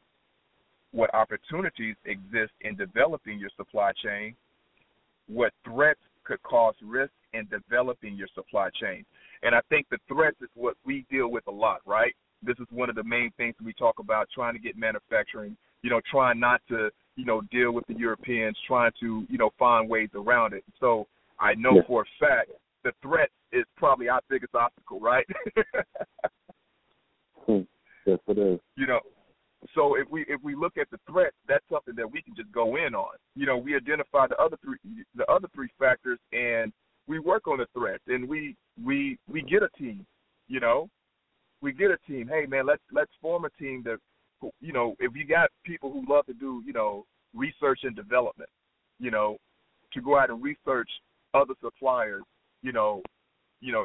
here or abroad. We need to do that. We need to have these kind of conversations. We need to have a show saying, hey, you know what? This is what I have. I can't get my product out to the people because X, Y, Z. We need to have these kind of conversations so we can eliminate these things that are stopping us from our businesses growing. Because it's not, you can't force someone to understand your situation. You can't say, hey, I need you to understand because this, and this. No, I mean, you owe it. I feel that, when I pay for a product, yes, when I buy King County, it's because, Rare, you my brother, and we share the same common interest, but it looks good. You know what I'm saying? It's fly, I like the attention, so I'm being honest. So that's why I patronize you, and so when we look at that, if there is something that's keeping you from being able to give exactly what you want to give to the people, then we need to have a dialogue about it. And let's say, hey, what do we need to do? If this one vehicle's not working, then we need to look where whatever. And I just think there's so many people that listen to the show that have connections and stuff like that to where we can really, we can have teams. Like all the things that I'm talking about, we can develop teams. If people are serious about, building businesses and building communities and building nations, then we form teams to where we can do this stuff and we can rely on each other and say, hey, you know what? This is what I need for my business. Do you know, X, Y, Z, and we can really define this and because a lot of us, enjoy doing this stuff. I enjoy this stuff. I can do this all day long. Just as much as I enjoy reading about Kemet, I enjoy reading, learning about business. Same thing to me. Same thing. Mm-hmm. Same thing. All right, so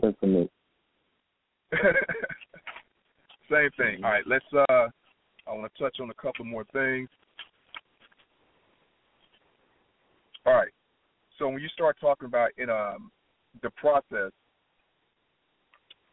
when you start talking about supply chain management, you're talking about processes and activities involved in the identification and procurement, logistics, and management of goods and services within the organization and with the suppliers and its customers. So the reason why supply chain is so big because the logistics, a lot of people really forget the logistics. They really don't identify, when we're talking about that process improvement, the logistics is so big because it's the measuring tool for everything. Logistics come from logic, right? So if we have my man Buddha going in on it, I'm pretty, he'll go in a lot deeper. But, we start talking about the logistics of your company and from an IT perspective, and that's something that we need to touch on. There's so much available out there. So if you have that, let's talk about sales again. So we have there's a certain goal that you want to reach. There's sales management tools out there. There's so much free stuff out there that I don't know if we use it enough. And I realized this over the last year, just having my business of like, man, I don't want to create this stuff myself. And I was finding stuff free, and I was like, okay, boom, boom, boom, boom, boom, and I would, 45-day trials and stuff like that. Use this stuff. Teach yourself, these different tools to govern your business by, because it'll help you in the long run when you are able to, like, basically hire someone to come in and say, hey, you know what, I need you to monitor, you know, all my sales, you know, give me a monthly report, you know, this and that. So I think, you know, we need to, there's a lot of tools out there that I think we need to implement. You know, a lot of stuff I create on my own through Excel, you know, through Word. You know, I create my own, you know, logistics for myself right now. But eventually that's something that I don't want to think about, because at the end of the day, you being the creator of your business, your mind needs to be focused on that. You know, so as you grow, like I said at the beginning, if you identify how your business is supposed to look and you implement some of these disciplines, then as you grow, you can just plug in the necessary people, you know, and keep it and be able to handle the growth. So it goes back to that again. No doubt. Any questions so far? Nothing. I mean, I'm still learning. Maybe soaking it up.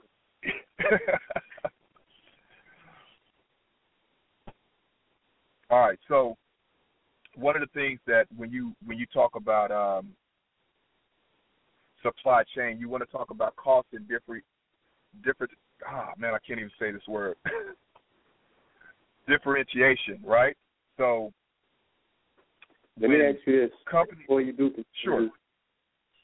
Can you give a precise explanation and definition of what logistics is? Because sometimes people might hear the word and not understand how much it covers.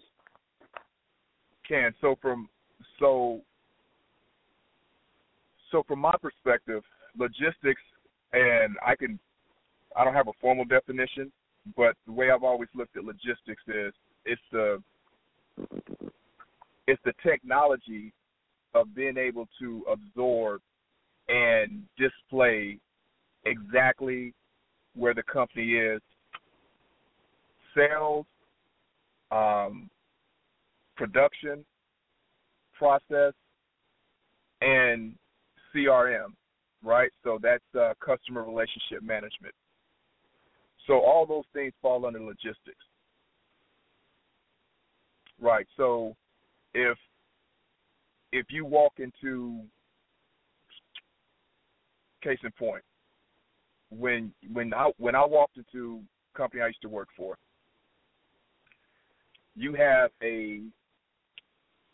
we dealt with loan modifications, right? So this is just a service. So it works better with goods, but I'm gonna use this example. What people would call logistics in a goods, we call servicing, right? So when you start talking about the back end, you know, it's really the backbone of a company, because it tells you all of the measurables for that company.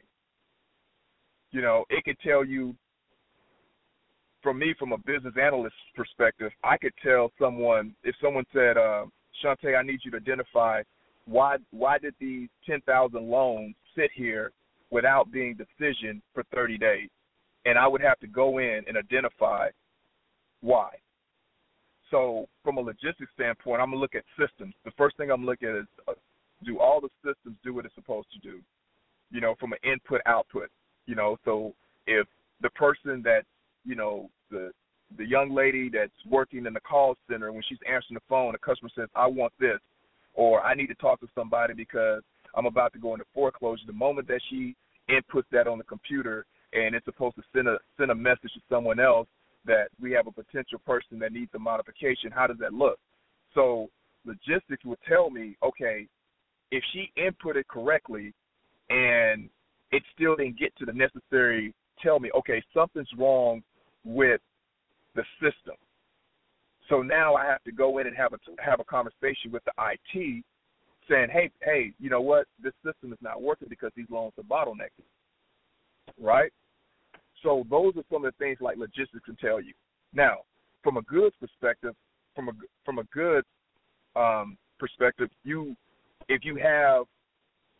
if I go in and I set up everything for Blue, if I set up his supply, I set up his distributor, I set up everything, and then we have everything in line.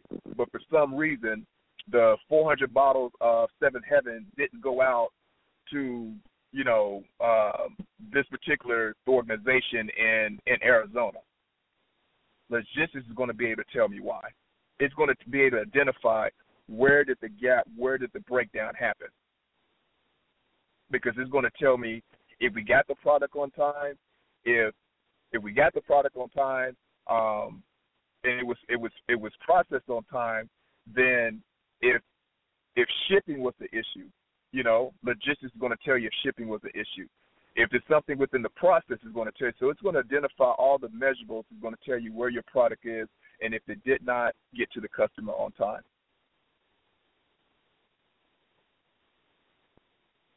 Indeed. No doubt. So it's not only production by way of supply chain, but it's also distribution by way of delivery. And that entire process, what we call logistics, tracking that entire process. Right. Correct.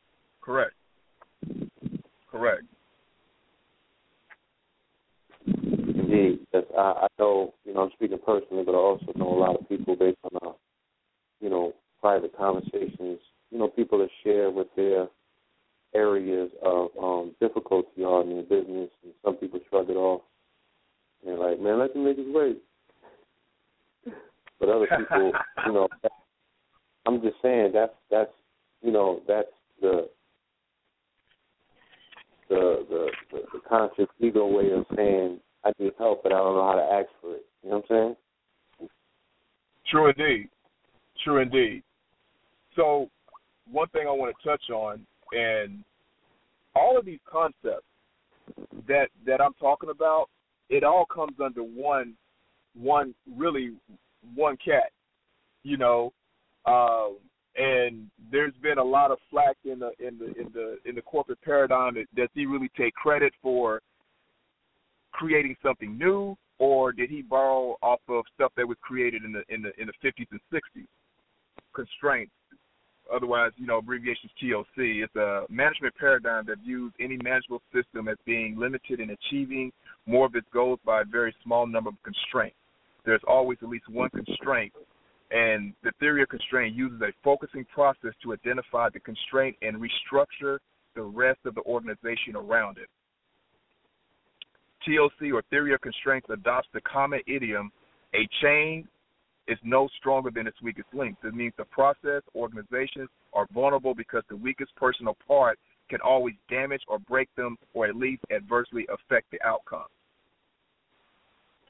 So when you start talking about constraints, the three main internal constraints are equipment, people, and policy. Okay? And you can put process in there as well. So the way equipment is currently used limits the ability of the system to produce more sellable goods or services. People.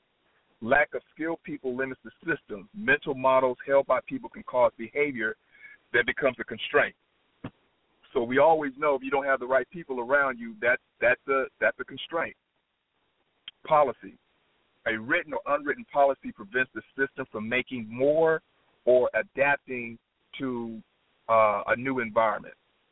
So these are just three of them, right? So this theory of constraints, this is what all these models of business models kind of started being derived out of. So you take, I know you guys have heard of like the Six Sigma, right? Lean Six Sigma, Black Belt Six Sigma that was developed by Toyota, comes out of project management, right?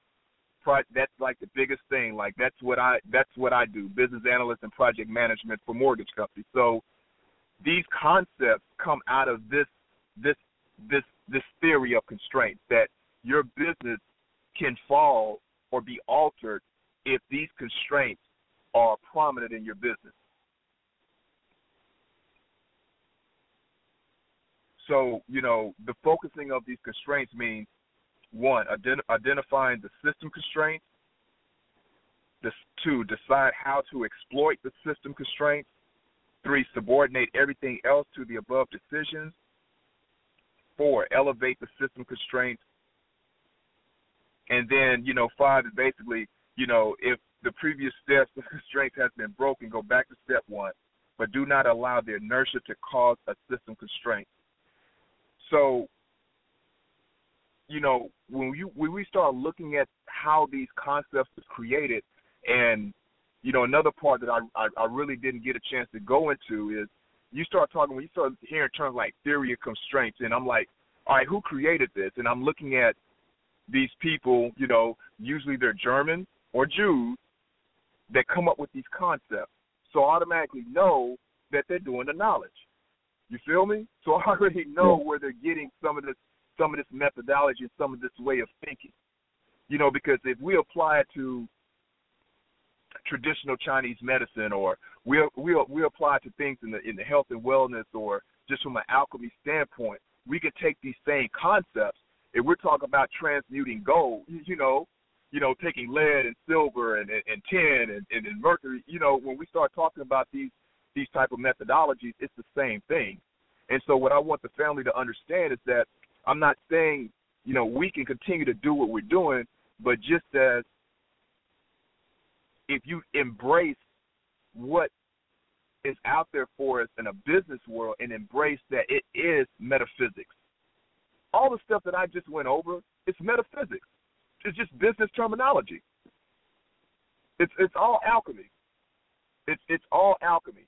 And if we take the time to study this stuff and implement it in our businesses and being able to offer, especially to the young brothers that's coming up, and we set up training programs and stuff like that to where, okay, a lot of this stuff is very expensive to go out and get these certifications. So I'm not telling the family to go out and do that.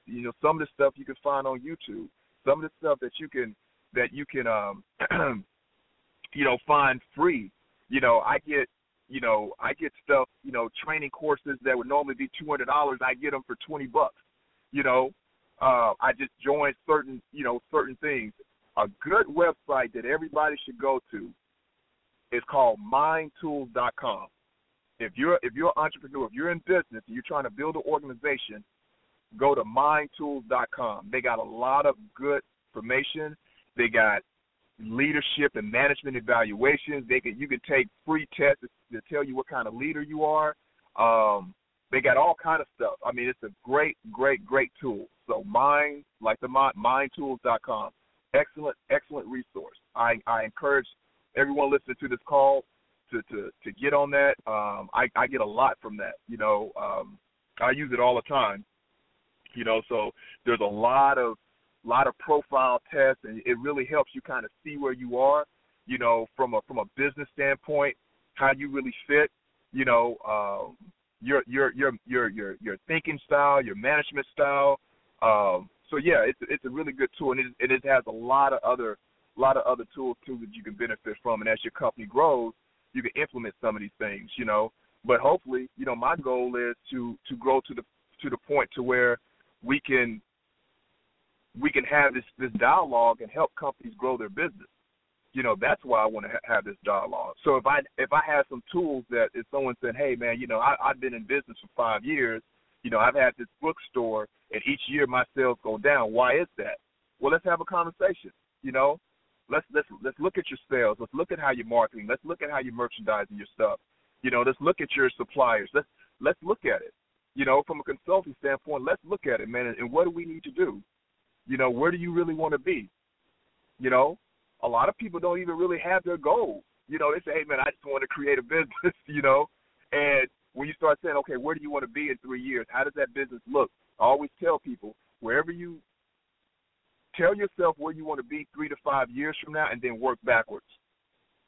So if you know that you want to make $150,000 from your business by year 3, your net income, then work backwards. Take that $150,000 at 36 months. If you want to break it down by 10,000, 140 months. This, to get all the way back to your present state, and then you work back up.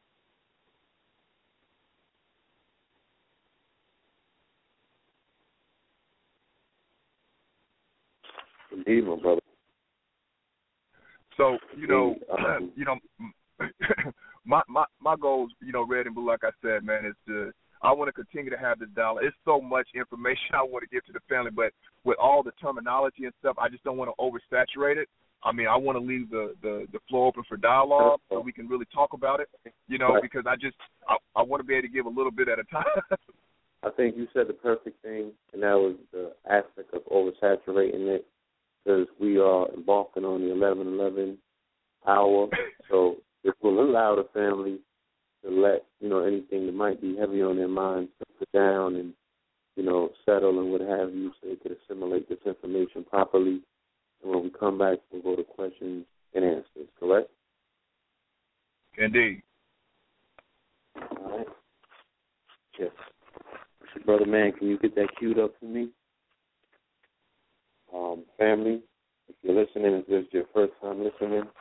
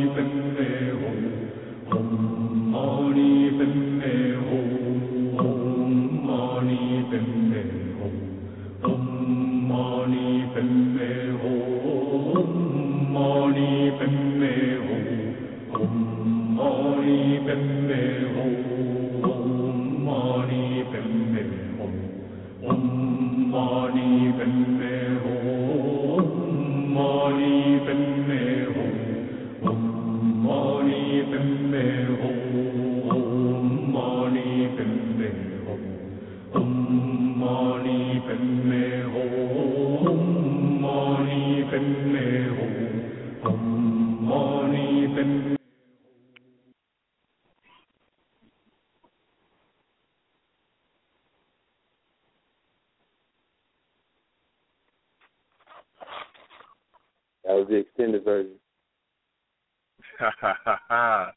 Hey, man. Now, let me say this.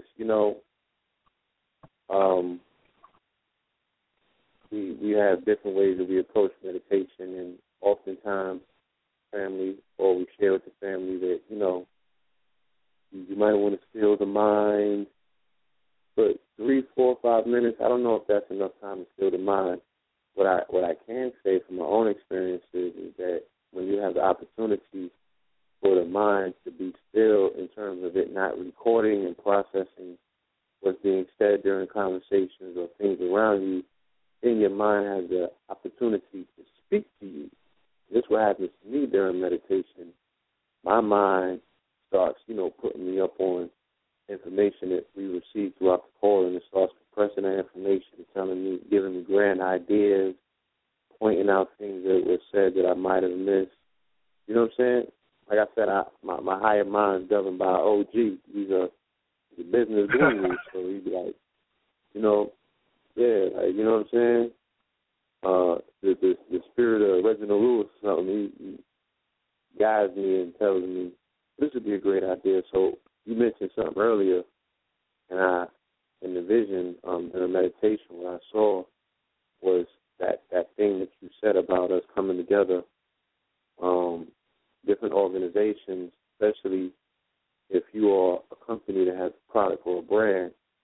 Let's take Ocean 14, for instance, and let's take a company like Holistic Heights, health and wellness-based brands, and we picking a particular person out of the audience, whether it be our online family or somebody that's out in the world, that might be overweight, and you take that person under your wing, and that's your personal triumph from story that you take 90 days, and you are properly, nourishing this person and giving them all of the vital steps that they need to take to shed the weight, get their body in order. You know what I'm saying? Or we could even have like a bodybuilding contest at the end of the 90 days. My client versus the next person's client. The Cosmo Physics could take a client out of the audience and say, I'm going to give you a number line and I'm going to give you this Cosmo Physics. We're going to document how your life changes in the next 60 days. And at the end of that 60-day cycle, with everything documented, because a person could tape a 3-5-minute segment on their phone. You feel me? Exactly. Bring that person on the stage before the world to do a presentation, a show, give their own personal testimony, their own story. Like you said, the sporting league, my baseball team versus your baseball team, my basketball team versus your basketball team. Right. What about the children? What do we have for these babies? And that's exactly when we was walking on the other side of the tracks in this other lifestyle, I'm gonna tell you something. Those were the most stand-up individuals I've ever grown to know, because irregardless of all the criminality that they may have been involved with, they never forgot the children. So Easter, all of these holidays that people like to lambast, they made an opportunity to tap into the cultural dynamic of the fact that these children are going to celebrate irregardless, of what you name yourself and what you think, because it's programmed, it's part of society. So they said, we're going to do Easter giveaways. Oh, they're going back to school? We're going to do back to school giveaways. Oh, it's Christmas time? We're going to give them Christmas gifts. You feel me? And this was constant. Indeed. They never missed a beat when it came to that. And if they did, they would feel like, that they missed their whole year. It was never the focus on they was doing. It was about the cleanup. Right. You know what I'm saying? Right. I don't see none of that takes place in the community. Like, people will come to lectures and talk about the children and not even acknowledge the children that are in the building. You know what I'm saying? Not even bring their children to these venues. Not even, peel nothing off. Get a child $1. You know what I'm saying? Children like money. Right. They know what to do with it. There's no connection. It's just information. It's all cerebral. It's not coming from the heart chakra. Indeed. So when we talk about this business, I think that it kind of like reflects, because a person that has their heart in their business, especially if their business is servicing their people with the best possible service, it's going to reflect, the love that they have for themselves. And hey, brother, that's you said everything right there. It's something that you just said, man, that really resonated with me.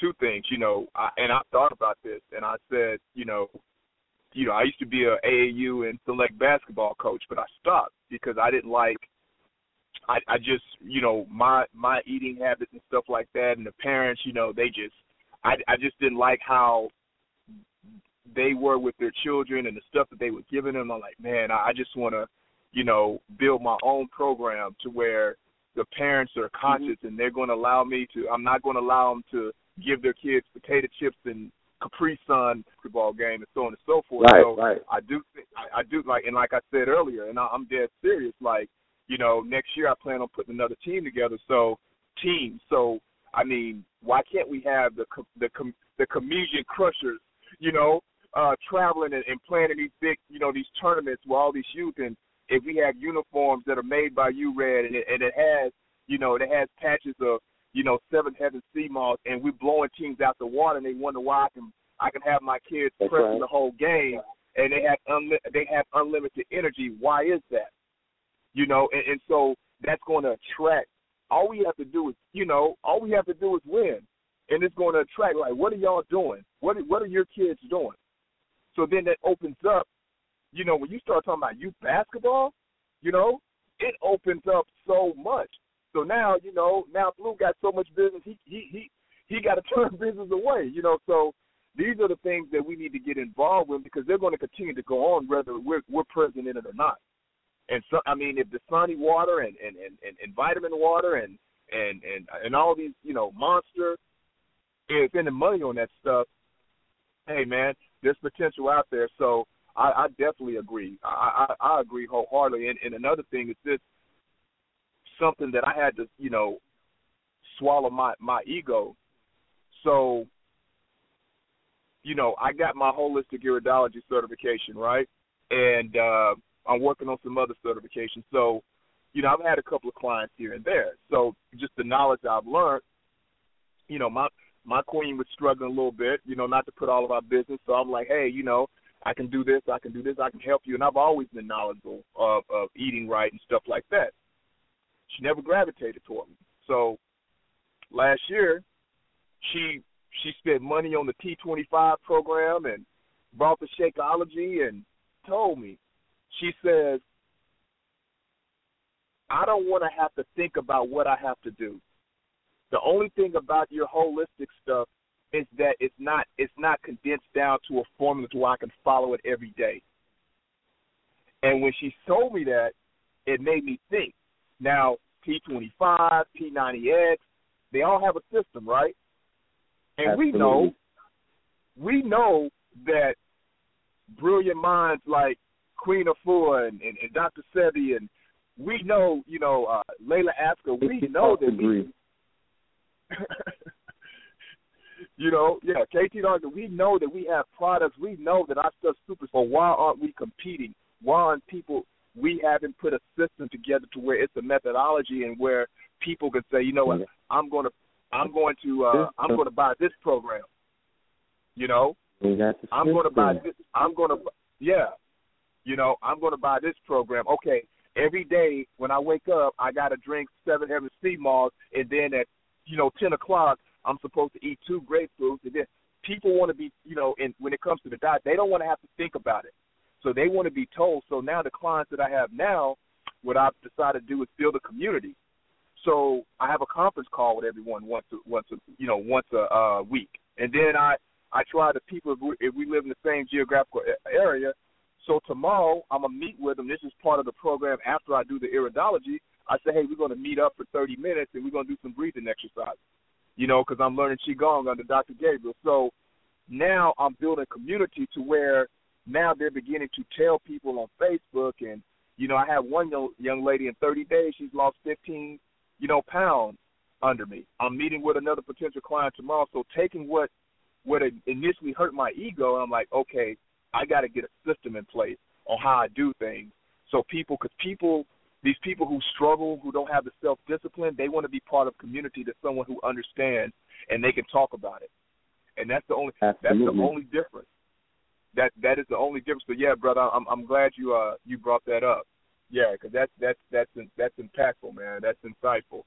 A couple other things I wanted to share really, really quick, and this is just overall for my young Moors out there that are, whether you're coming out of high school, college, and I just want to let people know what's hot, out there in the industry right now. And I know, Red, you're always up on the coding and building apps and what's really hot in the business world. So if someone is, feel like, hey, I don't necessarily want to start my own business right now, but I know I like IT or I like this.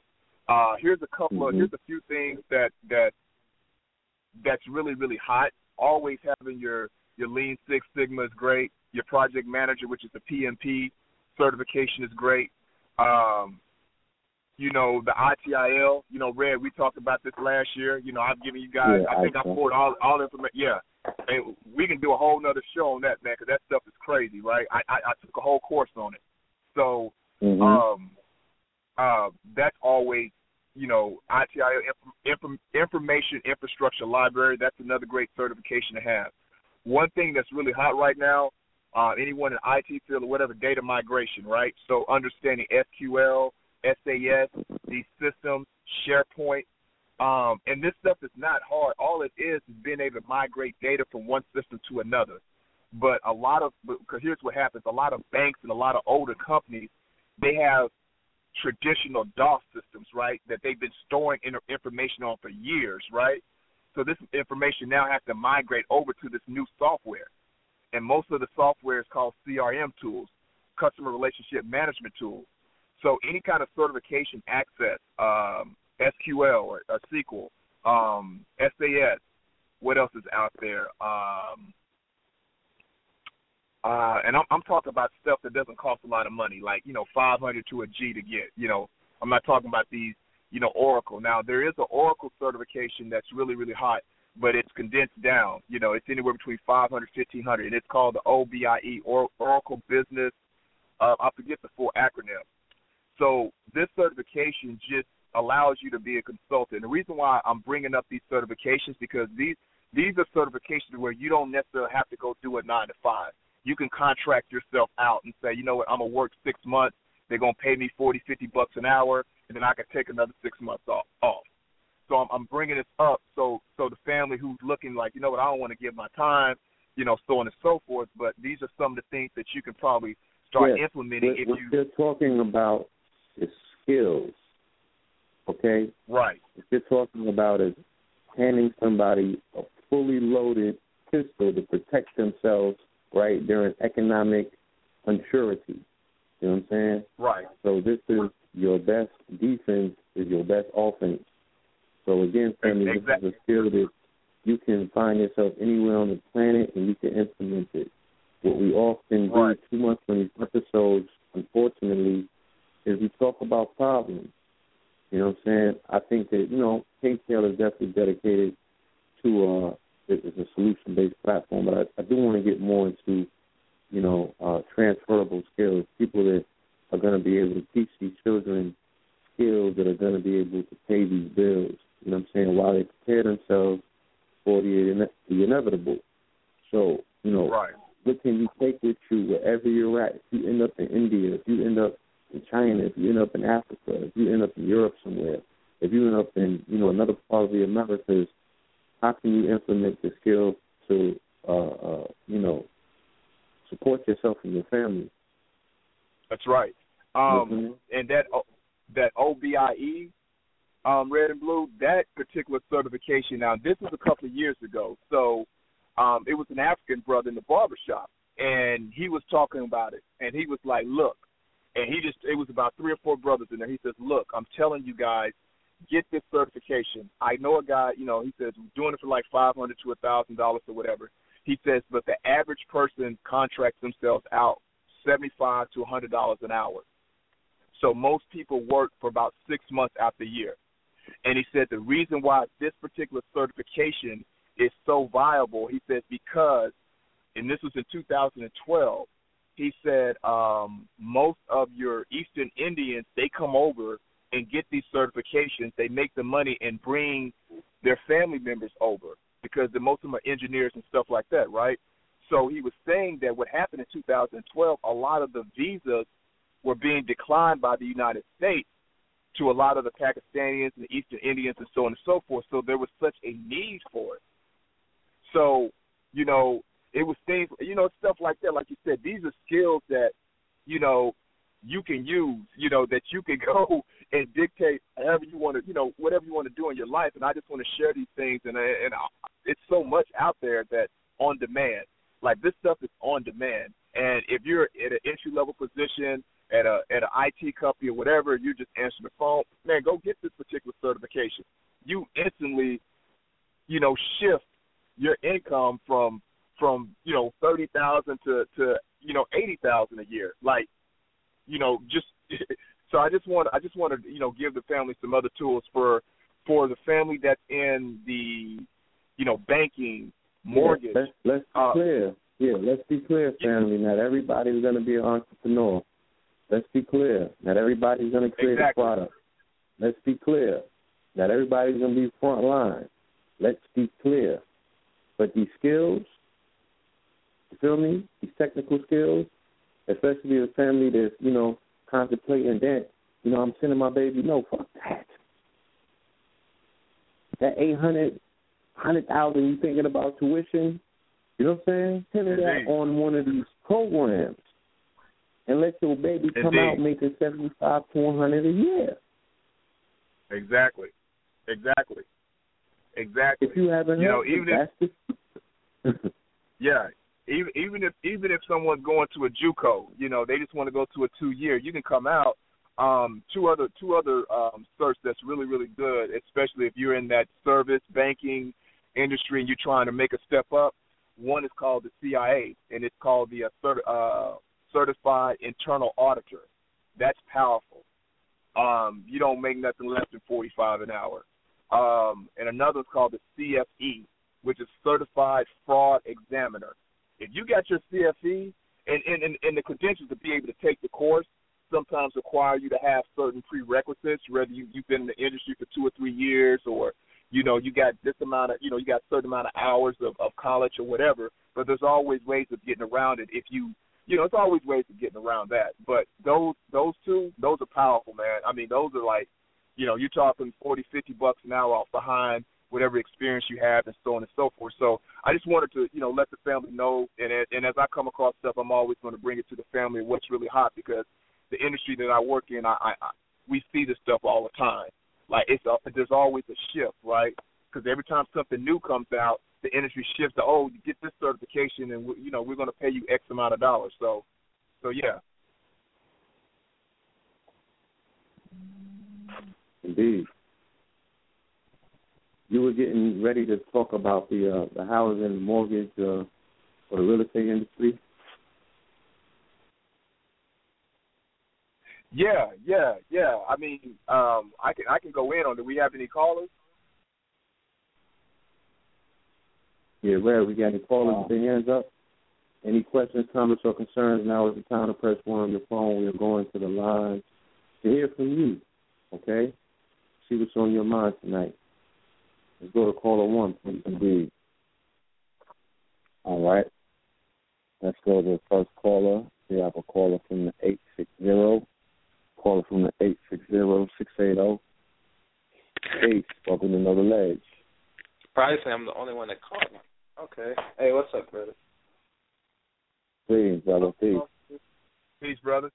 I was saying, you said about certification. You know, it's funny. One time I think he's not professional, but one time he came out of college, this is like 5 years ago, he talks about the certification junk. But then again, he said that he went out and still got his degree because he feels that the certification becomes useless after a while and told a bunch of students that. But from what I'm hearing otherwise. So the certification. Yeah, go ahead. Well, brother, what I'm saying is this. When you get to a certain point, and I'm what I'm saying is for the young cats that are out there, they're 24, 25, 26, and they're at an entry-level position. And yes, you can go and get your degree, but I'm telling you what I know firsthand. I have certain certifications, and I've been in companies to where I make more money than people with degrees because I have experience and I have a specific thing that they need. And then I've been in management. So it's based on the industry that you're in. So if you're in IT, and so let's say you got a person that does network engineering, right? And they went to college for that. But if, like my brother, he's worked for T-Mobile, he works for IT companies, but he has this C++ certification. So he went specific for that certification. So he has a specific skill that if a company's looking for that along with his experience, it doesn't matter that someone has a degree in engineering. If they're looking for specific, when I put my resume out there, I have specific things that I can put on my resume that I know.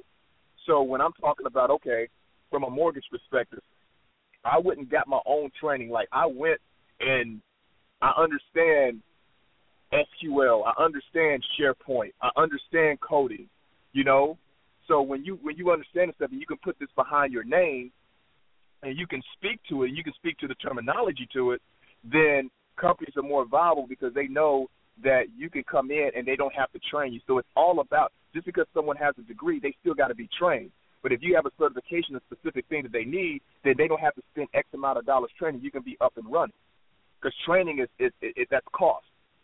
You know, if someone's paying you $30 an hour, but they got to spend a whole 30 days training you, you do the knowledge. So it depends on the skill. I mean, it depends on what you're trying to do. So I'm speaking specifically to IT, people in the banking industry. I'm speaking to what certifications are getting people to that next level. Now, certain companies, you have to have a degree to get in a certain spot. But I'm saying if you're on the entry level and you enjoy that particular industry, and you feel like you don't want to go back to college or you don't want to get a master's, align yourself with some of these certifications. You know, because it'll help you get through those doors if you're in that company. You want to stay with that company or maneuver through that.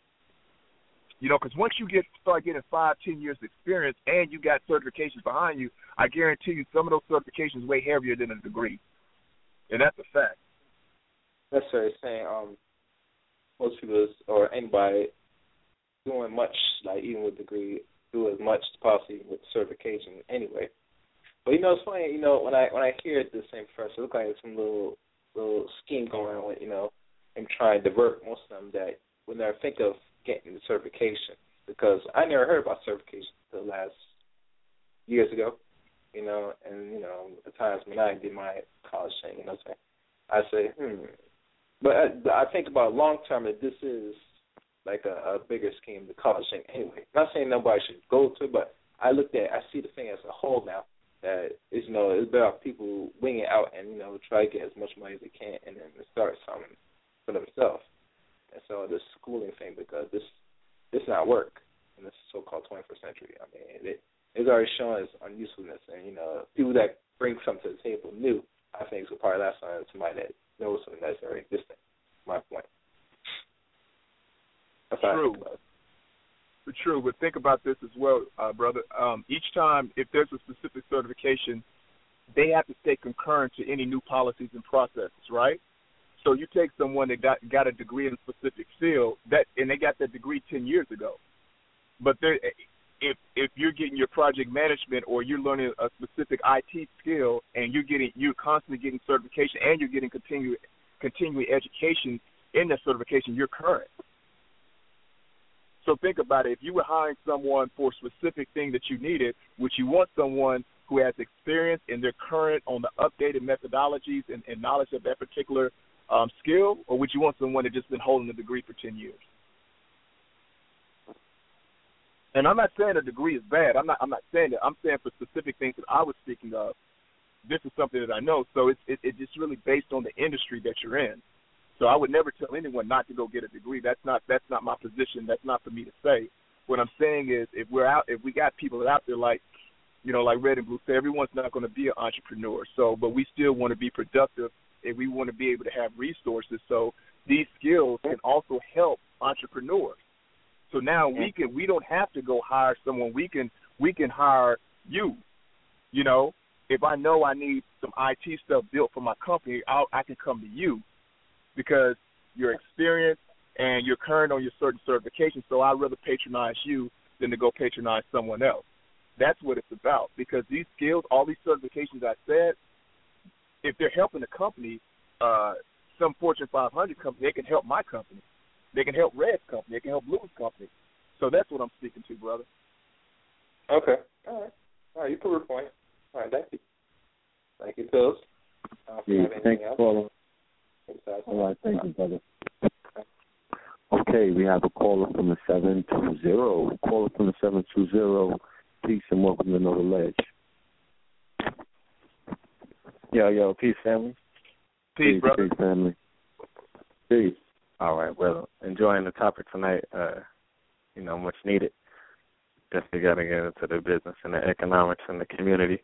You was talking about different certifications with respect to the banking or the real estate game. With you said CIA, Certified Internal Auditor, and the CFE.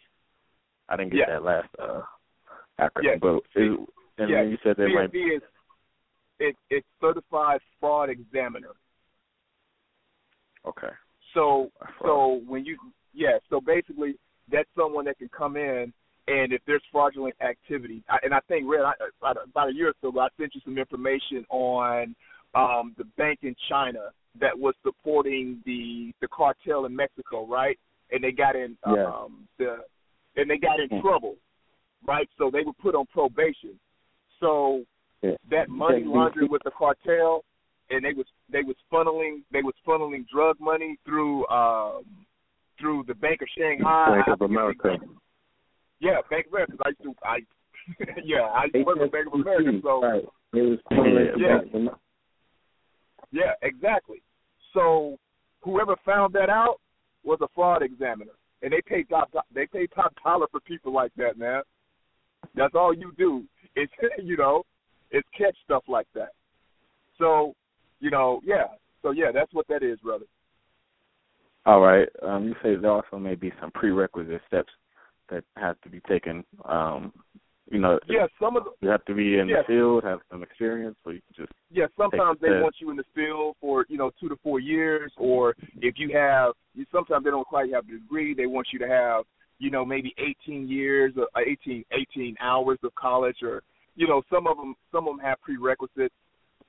But you don't necessarily have to work for a bank. You can be working for any kind of financial institution. So let's say you decided to, go, open up an Edward Jones and sell stocks.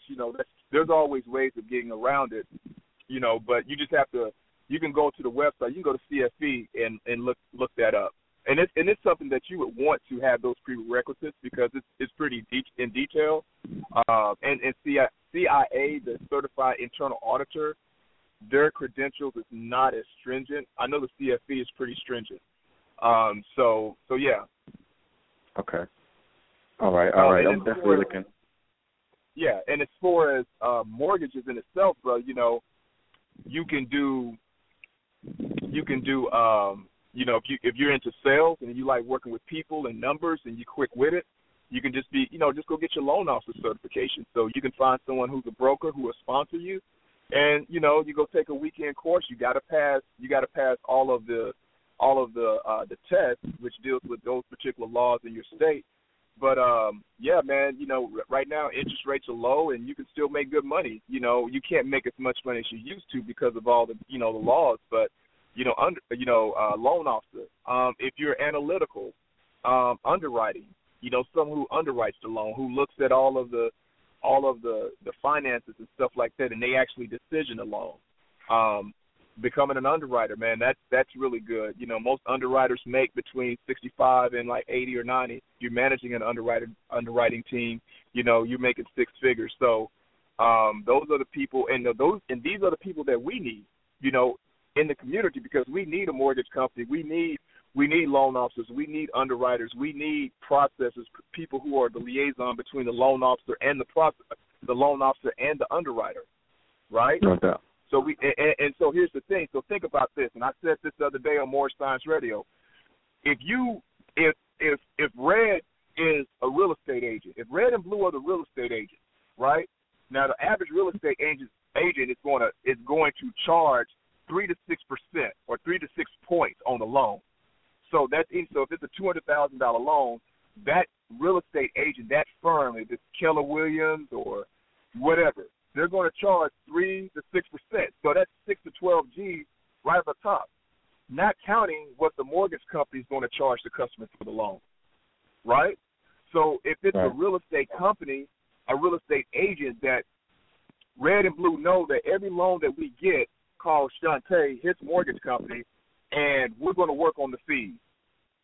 So now we can offer a great loan to a customer that, and especially if there's someone in the community that, yes, okay, this is what we do for good, so of course we want to be compensated for our efforts, but we don't have to make all that kind of money on that customer.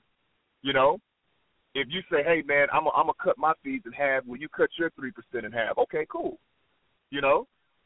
Right. So because that customer knows that if he goes down the street, John Hawkins, he going to make 12 G's on him on the real estate side, and then on the loan he's gonna make another 6 or 7 G's. So that customer's gonna pay about, anywhere between 10 and 15 G's just in fees from the real estate agent and the loan officer and the broker company.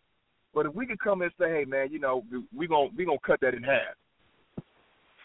That's what we need. And then you think about it, if we got brothers who are construction, who are builders, who are building homes, then if we got the builders working with the real estate agents who's working with the loan officers, we keeping all that money circulating.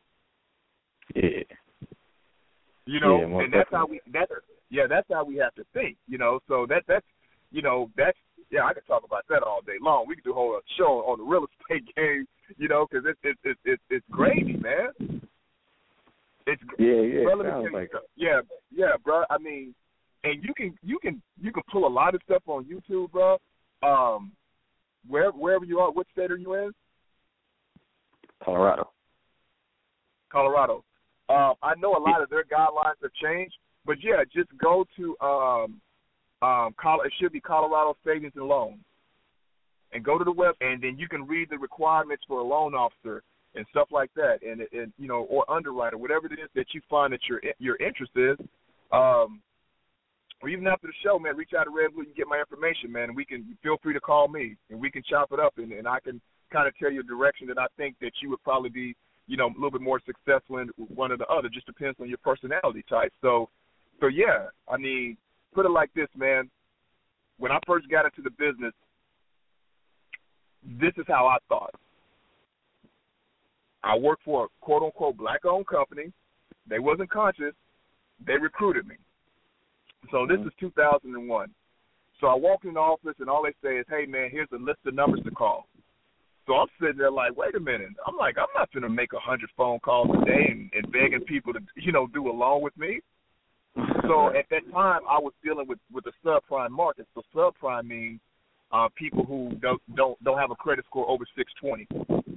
So what I did before Google Maps, I got my maps go out.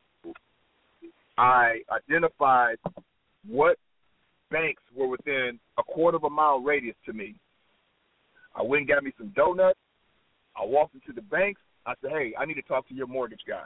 I said, hey, man, what do you do with your loans that you turn down that you can't help? Oh, we just throw them in the trash, blah, blah, blah. I said, give them to me.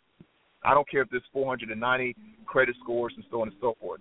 So back then, you had banks all over the place or lending institutions that was doing loans after Yahoo.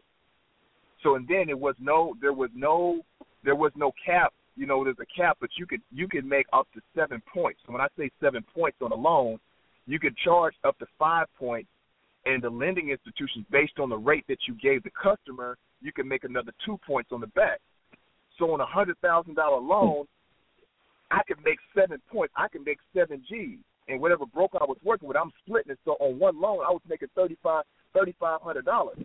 So you think if I'm closing 4, 5, 6, 7 loans in a month, man, I thought I got to highlight, and I forgive me, family, but I have to, because this is the only way I can explain it.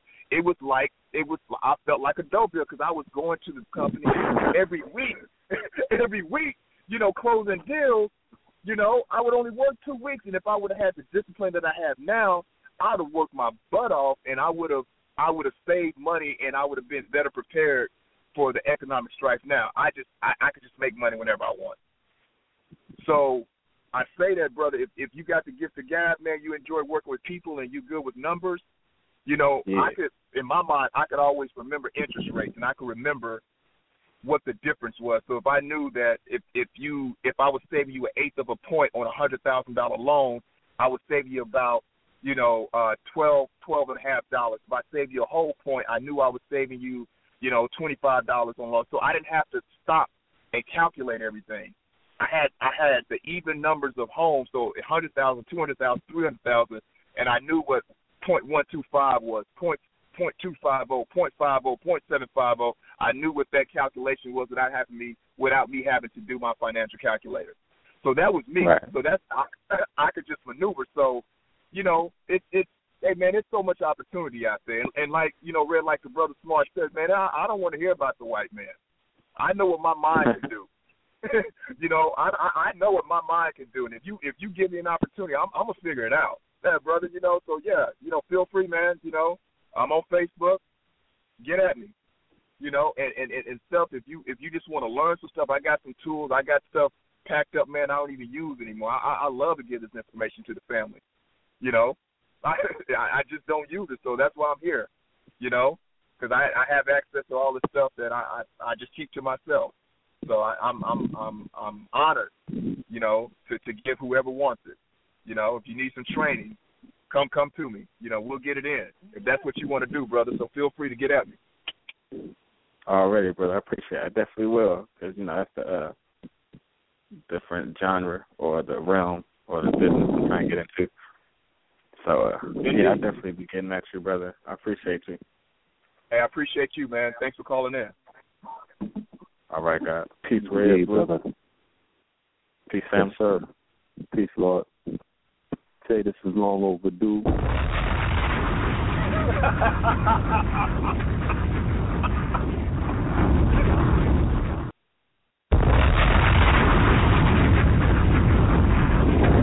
If we have any more callers in the call queue, feel free to press number 1, raise your hand, and we will get to you promptly. If not, then that will conclude our session tonight. And I definitely want to say kudos and big ups to Brother Shantae for coming through, providing solutions, laying down facts, laying down wisdom, you know what I mean? And I pray and I hope and I anticipate that the family is going to take this information and do both, follow up, and also contact our brother for further information so we could really build up this think tank, you know what I mean? So we could build up a real network where we can help each other improve our say that again, Blue? I said a financial institution. Yes. Because this information is exciting for me. I could sit back and soak it up all day, and apply it as well. And, I just want to give thanks. You know what I'm saying? I definitely want to give thanks. Hey, brother, I appreciate it, man. And like I said, I feel I have more to offer the family, because I know I touched on so many different things, but I want to isolate to one particular discipline and just go in. So when we talk about, capacity, thought, put time, let's really identify these terms and let's really go in, and so the family, when they're listening, they can have the complete discipline, right? So we touched on a lot of different things. So, just food for thought for the family. And, because I want to say this, man, to be adaptable. And I was watching something, and this is for my raw food, vegans out there, and in the conscious community, that's what we are in the whole scope of things, right? We're a little bit unique from everybody else. We don't do everything that everyone else do. But we have to take a step back if we're in desperate times. And I was watching this show, and it's called Wildest South America. And they were talking about when you get into the Andes Mountains, because of the atmosphere, some of the plants can't absorb the nutrients in the air. So guess what? The plants become carnivores. So there's a plant called the pitcher plant that traps the flies in it, and the acid or whatever from the plant extract the nutrients from the flies, so they become carnivores because of the environment. There's another plant called the sundew plant that they actually trap beetles, and they don't actually eat the actual animal. They extract the nutrients out the animal. So in layman's terms, they become carnivores. These are plants becoming carnivores because the environment is not conducive for them to absorb the nutrients out the environment because of the altitude. So I brought that up and say, look, hey, man, we might have to, I'm not saying for us to go out and eat a pork chop sandwich. What I'm saying is, adopting some of these corporate paradigms, some of these business practices that we have looked at and said, oh, that's them. That's not us. We're metaphysical. We don't do that. We don't. No, let's bring it together. we if we're not absorbing the nutrients, then we got to extract it. We got to extract it from what's in front of us. Yes, facts. We have some more callers, brother. So let's get to the yes, indeed. Let's go to the caller from the 225. Caller from the 225. Peace and welcome to Know the Ledge Radio. Greetings. Oh, before we even begin, family, 347-637-2135. 347-637-2135. You do have a few more seconds left before the live stream cuts off, all right? So please call in 347-637-2135. Caller from the 225-210. Peace. Welcome to Know the Ledge. Good evening, Peace. Good fellas. evening. Peace, Queen. I wanted to, for you, if you have time to repeat some of the other certifications that you spoke of, had something to do with the data transporting or either giving contact information. Yeah, what I was saying is a lot of these, what's new what's not new, but what's hot in the industry now, especially if you're working in a business sector, whether it's IT or banking or whatever, a lot of it's data migration. So when you take analyst certifications like SQL, like if you're applying for a business analyst position, a lot of times they're going to ask you, do you know SAS, SharePoint, CRM, SQL? These are data migration tools, right? So basically, if you have information that's in an older system in that particular institution or business that needs to be migrated to a new system, and all it is algorithms, right? So it's just one system being able to transfer that language over to another system. It's not really difficult. It's just once you understand the algorithm, 1 + 1, 2 + 1, 3 + 2, once you understand that language, then you migrate that data over. Even migrating data from a system onto Excel and migrating it back from Excel onto a system and just understanding the language. So I'm saying data migration under all these analysts, it falls under that, being able to look at that and being able to speak to that, because that's part of being a project manager, is being able to work with a department, right? So they come to you and say, hey, our production time is down because our system is not doing this. You're able to go in and identify the errors in that system, and you're able to write what you call business requirements off of what you've analyzed what's wrong. So once you write the business requirements, then if there's a new system that needs to be placed or a new software that needs to be in place, then you're the liaison between the business or the departments, right? The people who are actually doing the work, and the project manager and the IT department. So you're the person that's doing all the business requirements, saying, hey, we need this, we need this, we need this. The project manager is the one that says, okay, let's get everyone on the phone and let's have a dialogue of how do we get this new software out? How do we get this new policy out? And so that's just kind of in a snapshot. But yeah, the data migration is the component in which learning this SQL, SAS, Access. That's another one. I'm sorry, Queen, my mind is kind of slipping me, but those three, and I know this because I get asked those a lot when recruiters call my resume, call me on my resume. It's like, hey, do you do this? Do you do this? Do you do that? And most of these companies that go in and train you on their own system, but they want to know that you understand the terminology and the methodology. So, okay. And a lot of this stuff is, and Queen, a lot of this stuff is, my brother and I were talking because what we're doing is, he's giving me his access to it, and I'm paying for another so we can kill two birds with one stone, So, that may be something that you buddy up on somebody with and say, hey, you know what? I want to learn this because this is my field, and it's $300, but let's go in half, and then I'll give you my credentials, Yes, well, that's definitely what I was thinking about with that part, and even the part where you were talking about, the contractor, and I wrote down when you were saying the things that the gift of gab, a person that's great with numbers, contracts that have engineering skills. And my husband, he definitely qualifies for all the things that you were hitting on.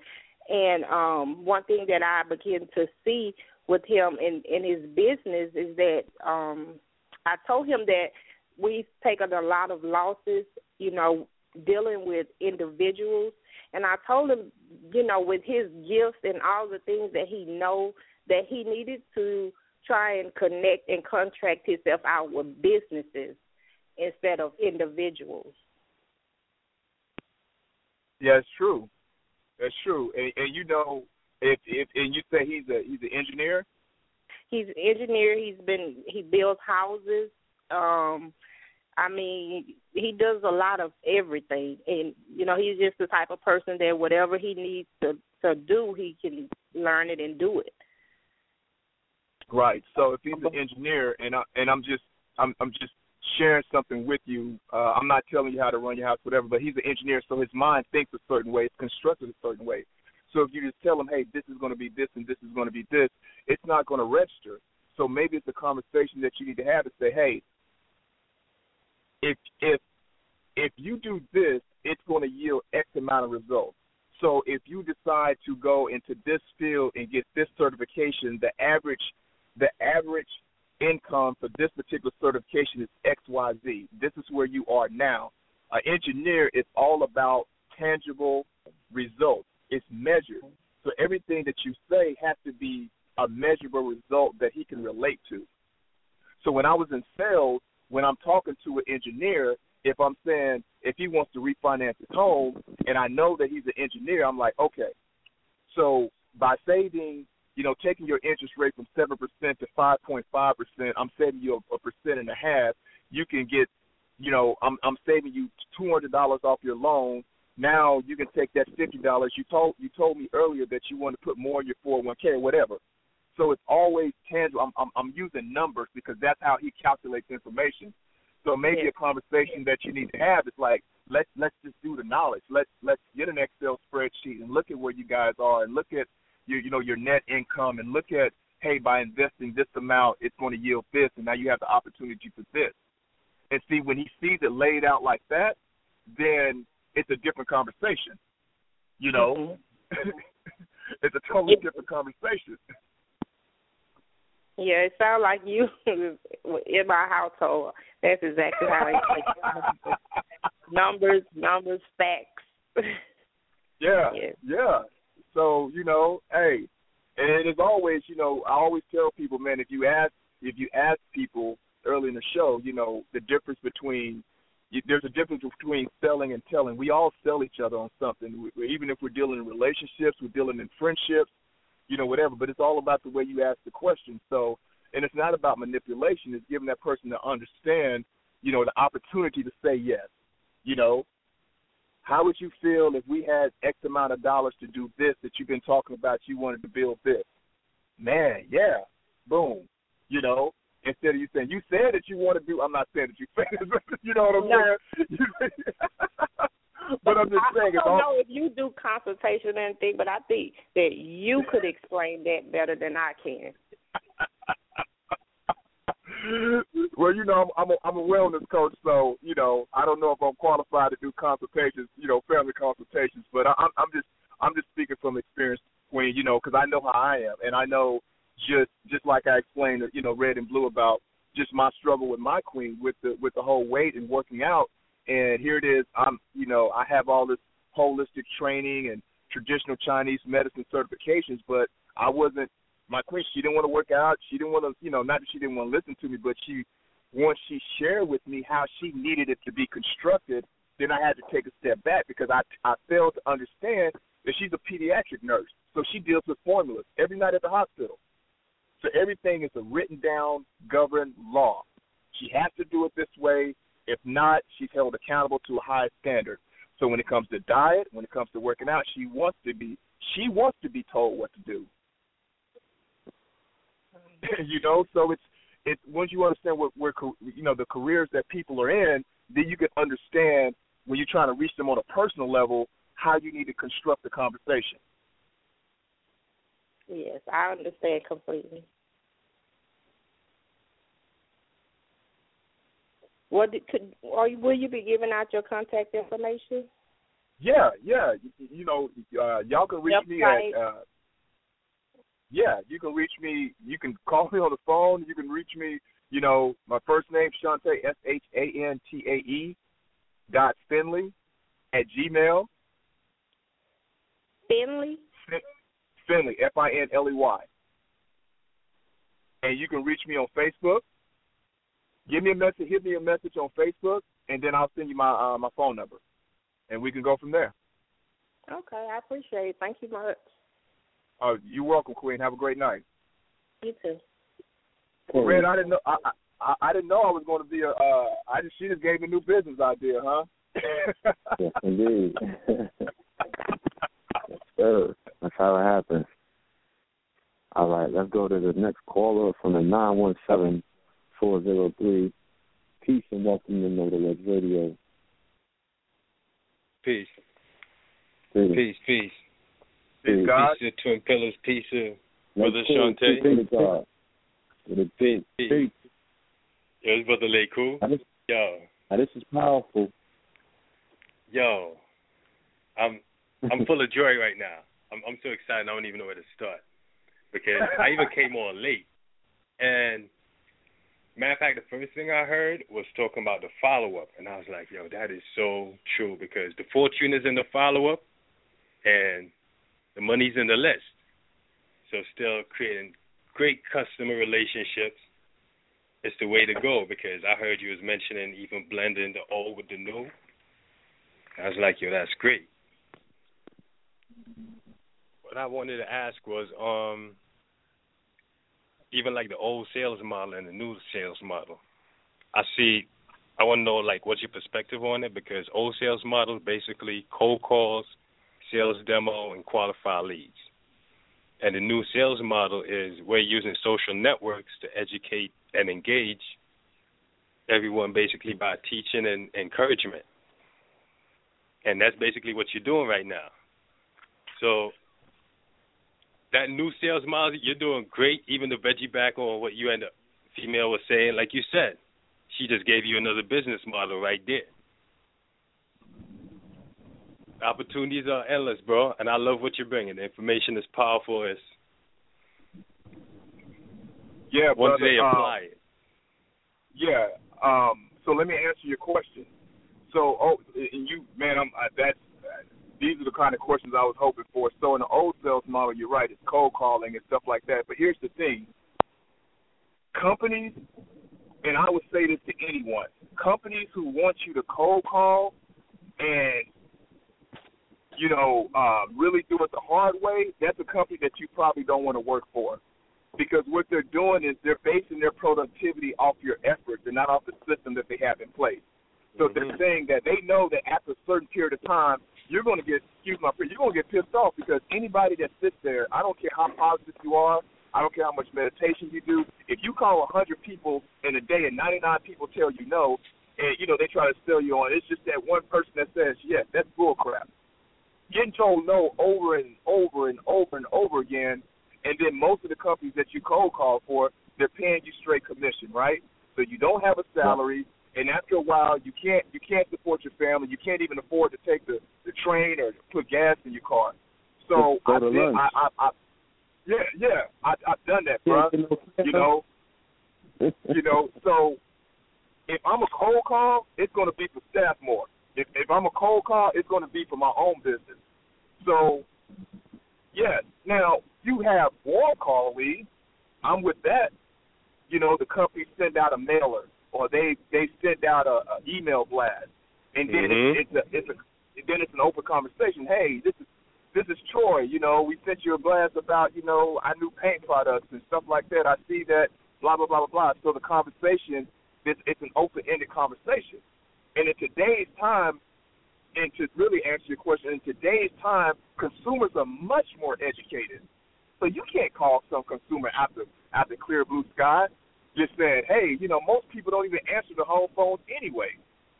So it goes back to when we talk about efficiency, output time, the process.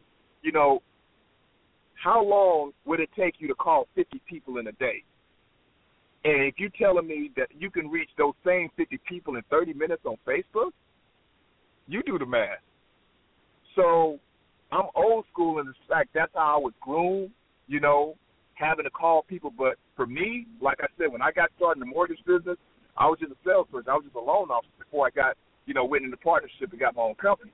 So for me, I'm like, oh, this is great. I'm working for some brothers and blah, blah, blah. Man, they worked the cowboy, what out of me. Just wanted me on the phone, and I got burned out. I'm like, I thought these was the brothers. I'm like, shit, I got one for a black-owned company. I'm looking at them. They come in alligator shoes and $1,000 suits, but I began to understand it was off my blood, sweat, and tears. They didn't want me to get a loan officer license. I was like, don't I need to get licensed? No, just do this. So they were covering, covering up the amount of money that I can make by having my license. So once I figured the game out, I'm like, no. I'm not going to do this. I'm going to go out and network and tell people about it, let people see my face, let them see how sharp I'm dressed, and go network with real estate agents, go network with builders, go to networking functions, stuff like that. So I believe that, we as Moors or blacks or whatever, we're so gifted, and when we decide to do something, I think showing your face and shaking hands with someone, letting them feel your energy, I just think it does so much more than for you to sit behind a phone. And you can have the gift of gab or whatever, but people are taught to say no. But when they see your face and you can have dialogue with them, you can sit and have club soda or a glass of wine or whatever you choose to do and really talk business, then it lowers their defenses. Because I don't care what you say, when you call somebody on the phone, they know from that strength in your voice that you're a brother, And so they're like, no, I'm just being honest, bro, Nah, you're right. So for me, you have to you have to have the old school mentality, but with the new school advantages, because there's so much advantages, man. It just is. So why would you want to cold call? When I know that by reaching out through social media or by doing constant contact is $45 a month, and if you and I think it's like 400 something emails, and they will design your flyer and send out an email blast for you. So out of that 400, let's say only 10% of them, only 40 of them actually open the email and read it. At that 40, let's say another 10% of them, decide to, let's say 20% of them decide to even listen to you. So 20%, that's 8 of them. So if you close 25% of them, that's 2 people that you could have closed for your business by spending $45 in that month. And if, I don't know, whatever your product would be, so let's say your product is $500. So you do the knowledge. And then that's what I keep going back to. We have to start thinking mathematics. If we like, what's the math, God? If we're going to say all that, let's think mathematics, and use the science and condense it down to where we can measure our results. And you can do that in sales, brother. Exactly. It's funny that you said that, because that's exactly what I do. Basically build sales funnels and email marketing campaigns. So as you said, even click-through rate, your open rates, even getting people the persuasion, letting them know that what you have is of value and their desire. They should desire what you have for themselves as well, because we have so much great things just to give out there, products and services alike. So that's how like, it's great. I don't even know what to say. Shine bright, guys. Hey, brother. Hopefully the brothers will have you back so we can go in some more, man. Oh yeah, definitely. I think I'm gonna have to try to get on the show too. We'll follow up with this. Hey, brother, we can do it together, man. Yes, indeed. We can't wait for that. Like, we need to do a course. You know what I'm saying? Yeah, definitely. So we'll talk. You know what I'm saying? We definitely going to put something more extensive together and bring it forth. Because we need to deal with fundamentals, foundational groundwork, and like everyone else has said tonight, I'm totally engaged by this conversation and getting me excited because I want to implement all of these improvements in my own business, because that's what I desire to be, the best possible businessman that I could possibly be. And I want to strengthen our network and also be the best, business people that they can be, whether it's employers or employees. You feel me? Do indeed. It's just like the 80-20 principle. Exactly. Focus on that 20%. That's going to give you 80% of the results we need. Yeah. We have all of these models. We have all of these ways to gauge the metrics. And like the brother said, if we are, right, the original man, Asiatic black man dealing with mathematics, we know how far the sun is, you know what I'm saying? You know, Brother Lester Lovin said that within 1 second, the electron moves a trillion times, you know. All of these, you know, mind-bending, mathematical facts are on our caps that we can reel off, you know what I'm saying? Thought travels 2.34 quadrillion miles per, all of this. Like, come on, be like, what about the business? You know what I'm saying? Right. What about these mathematical formulas? Like the brother just explained, what about being able to condense, how much time is going into what it is you're doing versus the old business models. People even know that there are new business models versus the old business models. You know what I'm saying? So we should be cognizant of all of these things, and this should be our new dialogue. Like, this is what we need to be talking about, as well as, like I said, there's many other things that come across our desks on this program that need to be addressed and we need to be cognizant of. But, at the end of the day, it all comes back to handling our business. You know what I'm saying? So we was handling our business, it's just a lot of the conversations that we're having, we wouldn't be having. You know what I'm saying? Shit is out of control and shit is out of whack because we don't have these businesses to pass on to our children. You know what I'm saying? Our women and the men amongst our community are in these jobs giving up more hours, you know what I'm saying, for more effort, you know what I'm saying, for less returns and things of that nature. They're burnt out by the time they get home. They don't even want to see their seeds, you know what I'm saying, so the streets got to raise them. All of these things are dealing with things that need to be addressed so we can strengthen our network. So I definitely appreciate the information that was brought forth this evening. So we still got some calls, so let me go back.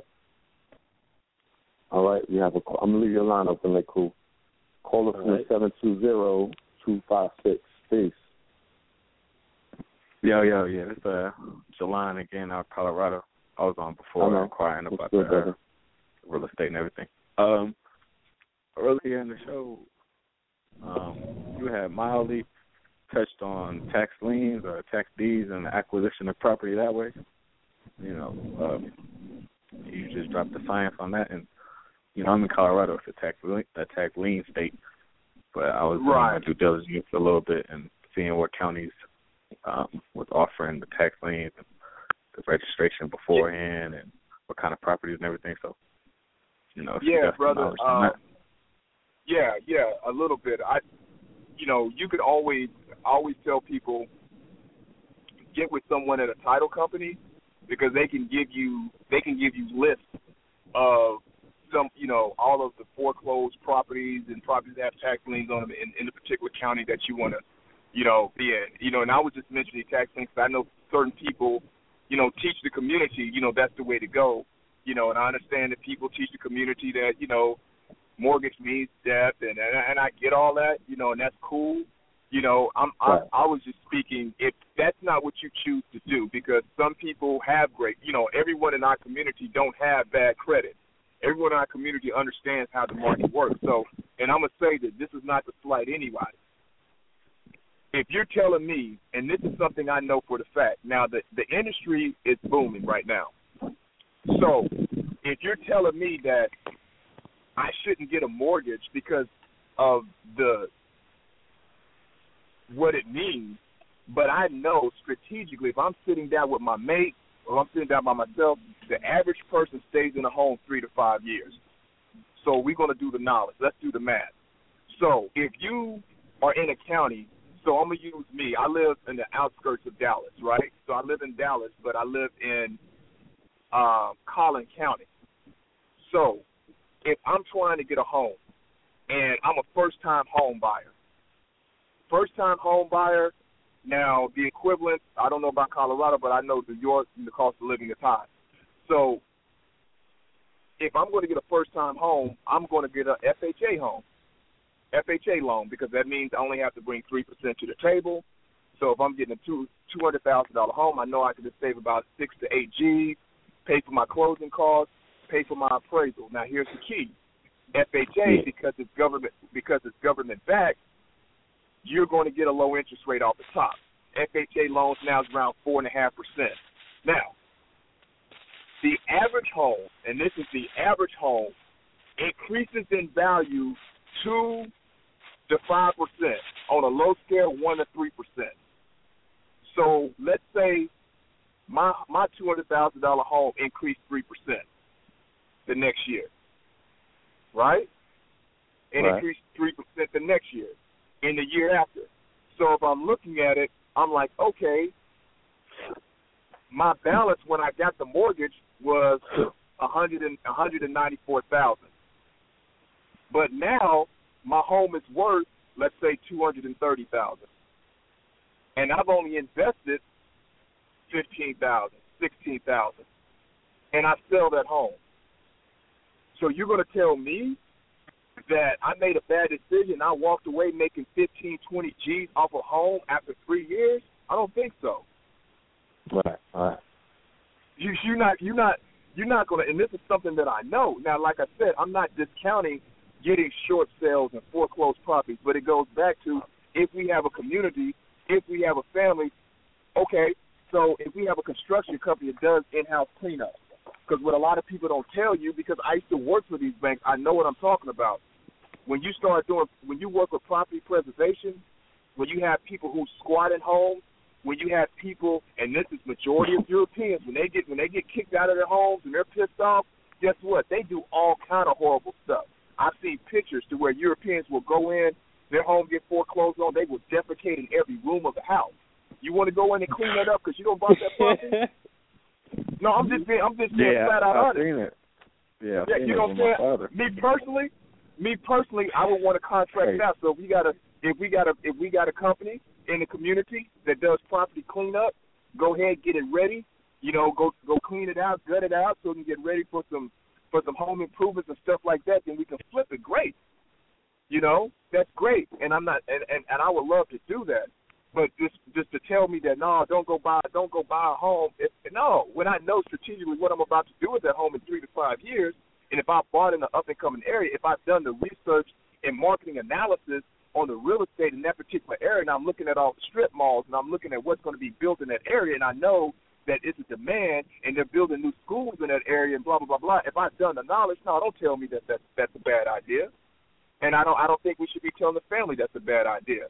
Now, we got family members who don't have the means and the resources, and they can't do that, then, yeah, let's introduce the tax liens and the short sales and stuff like that. But let's make sure that we have the resources to where we can come in, if it's a single mom and she got 4 kids, that we need to do like these corporations do, Habitat for Humanity. When you see the NBA players doing it during All-Star Weekend, then why aren't we doing that for our queens? You know what I'm saying? Let's go clean this house out for her. Let's go prep it so they can move in. So don't just blurt out stuff without having a backup plan and something legitimate and viable for the family, because I understand everyone's not in that position, but if someone says, oh, I'm going to go get me a tax lien and I'm going to get me a short sale property, and then they realize, oh, this is what it looks like, this is what I have to do, but they don't have the money to rehab it, or they don't, no, let's be better prepared for that, because I do think it's a good idea. But for our single moms and our elderly people that have been kicked out their homes and they want to, we need to be able to go in and gut these homes out and get them prepared for the people who are, less fortunate or not able-bodied, So, yeah, bro, But yeah, the tax liens, man. You can get with a title company. They can give you some information. Or a lot of times, you can go to the appraisal district, of that particular county, and they can let you know what property. So if you walk through a neighborhood or you're passing through a neighborhood and you see a couple of foreclosures on a couple of doors,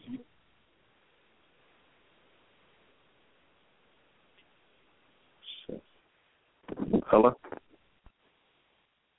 Yeah, hello? Title company. Yeah, can you hear me, brother? Yeah, we got yes.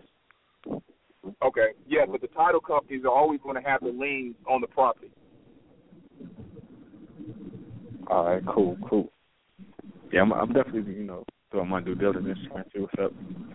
Because, you Indeed, got the brother. new covenant and polite and the brothers in the community teaching the, acquire it through tax lien, tax deed. But it's all about strategy. Like you say, it's about what you able to do, what kind of position you in, and, the move you want to make. Brother, man, kudos. Yeah, cool. Go ahead, brother. Yeah. No, I was saying that our guest on Friday's show, it's ironic that you bring this up, is going to be dealing with tax liens. So the show after this one will be it'll be a follow-up to this show, and our guest will be talking about tax liens. He's doing a presentation in Philadelphia on Monday. So tune in on Friday night, 9 p.m., Know the Ledge. We're going to have information to further this conversation about the tax. Oh, yeah, I know who's doing that. Yeah, that's my man in Philly. No, yeah, this brother Imam Bashir. Oh, okay. I thought it was another brother. Okay, cool. Yeah.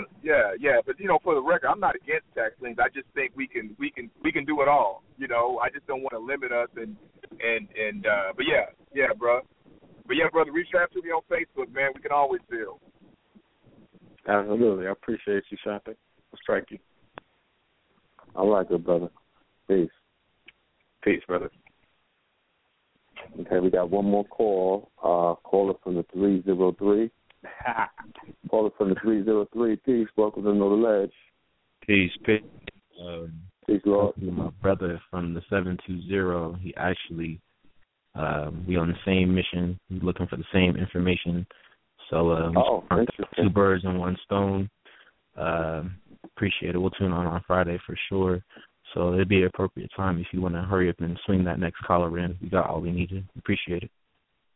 Oh, no, you were the last caller, so we appreciate your call. Yeah. Appreciate you, brother. And we appreciate you, bro. And definitely look forward to Friday's show. We're going to assist you with that information. And we'll also have the lines open so you'll be able to ask the good brother any personal questions that you have, to further your research. All right.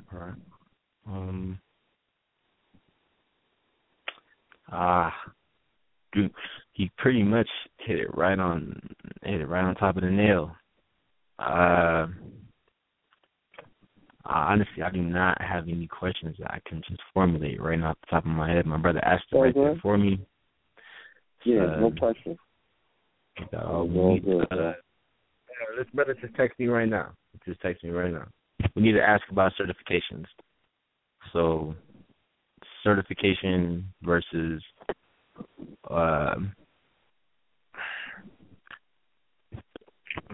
like degrees and stuff. Certifications in real estate. What is versus certifications in real estate versus college? Like, I'm a college student. What would be a more thorough approach in, investing in my future? Getting a college degree, exceeding in some type of debt, or certifying myself in a line of real estate? Right. So, what is your ultimate goal?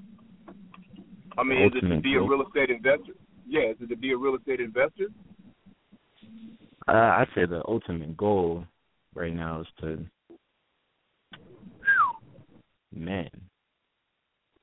there's not really one goal in particular. Yeah, definitely want to be a real estate investor.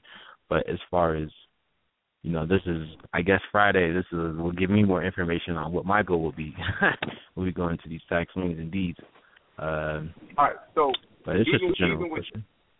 Yeah, no, bro. Even with tax liens and deeds, I mean, you still in whatever state that you're in, you still have to have a real estate license. Mm-hmm. You know, and it depends on what part of the process do you want to be in? Do you want to be on the lending process? Do you want to be the one that's funding and getting paid that way?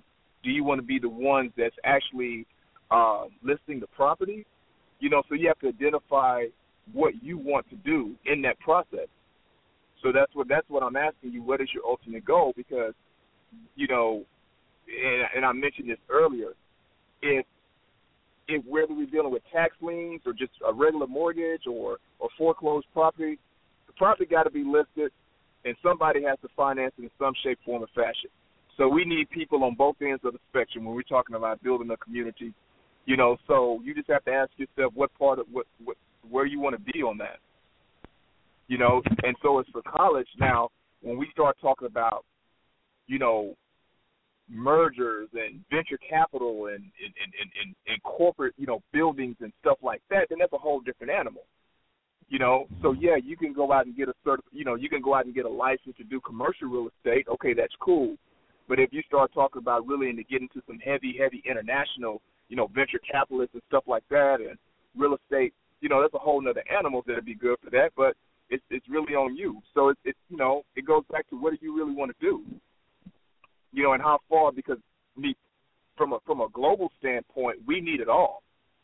You know, we need it all. You know, we need to have that international presence as well, you know, as locally. So, you know, there's so many things you can do when it comes to real estate. So it just goes down to, brother, identifying what you want to do and going from there.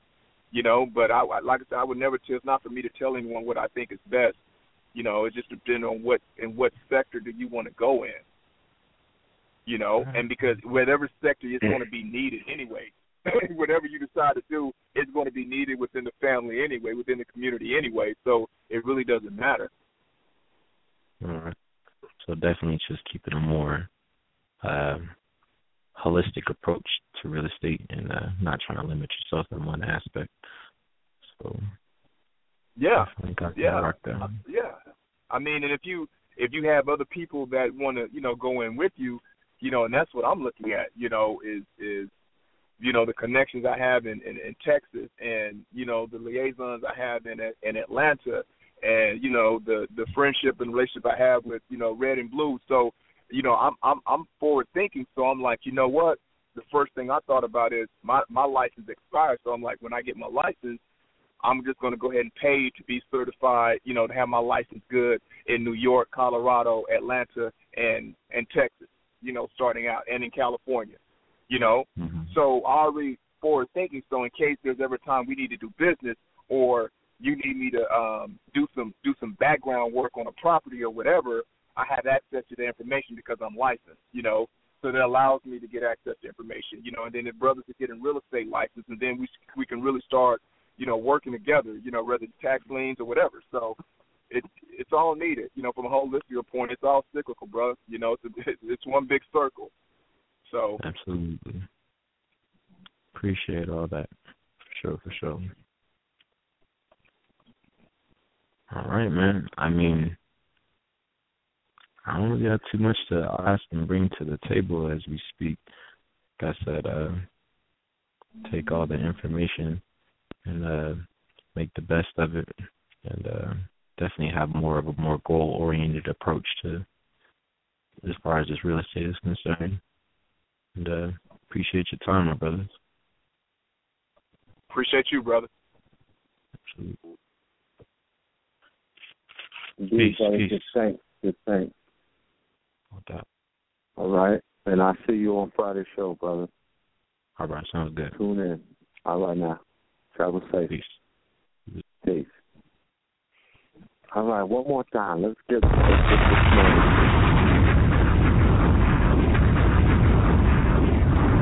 And don't worry, we didn't drop that on no houses or real estate. It's all good.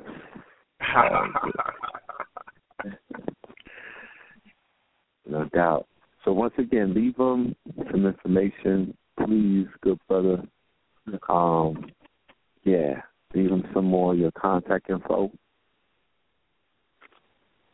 Yeah, my first name, Shantae.Finley at Gmail. It's SHANTAE.FINLEY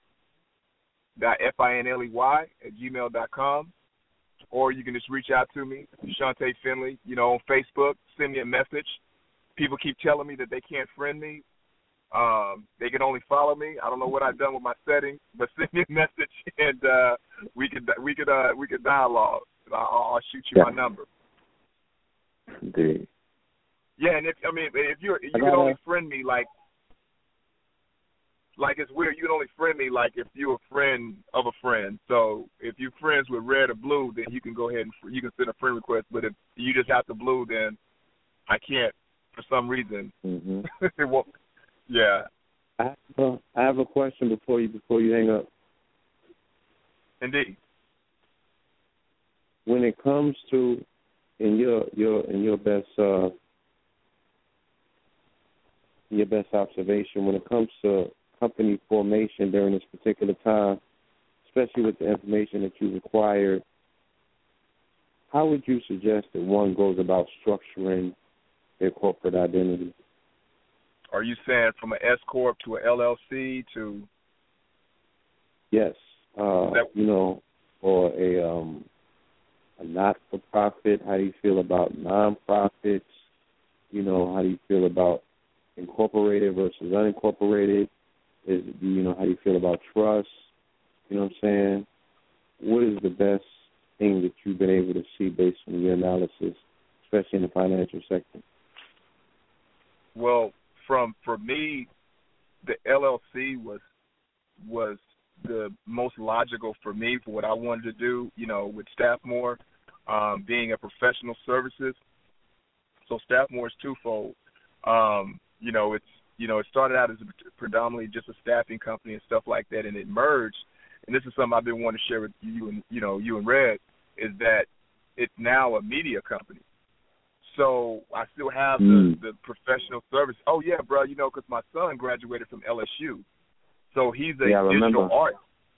He's a digital art. So I thought about it, and one of the things that I was coming in contact with is a lot of audio visual opportunities, doing corporate events and stuff like that. And so one thing that I saw that was missing was either you had companies that only did corporate events, like they would book the hotels and set up the screens and the projectors and the mics and the big DSLR cameras and so on and so forth, shoot the events and hand the company a DVD at the end, right?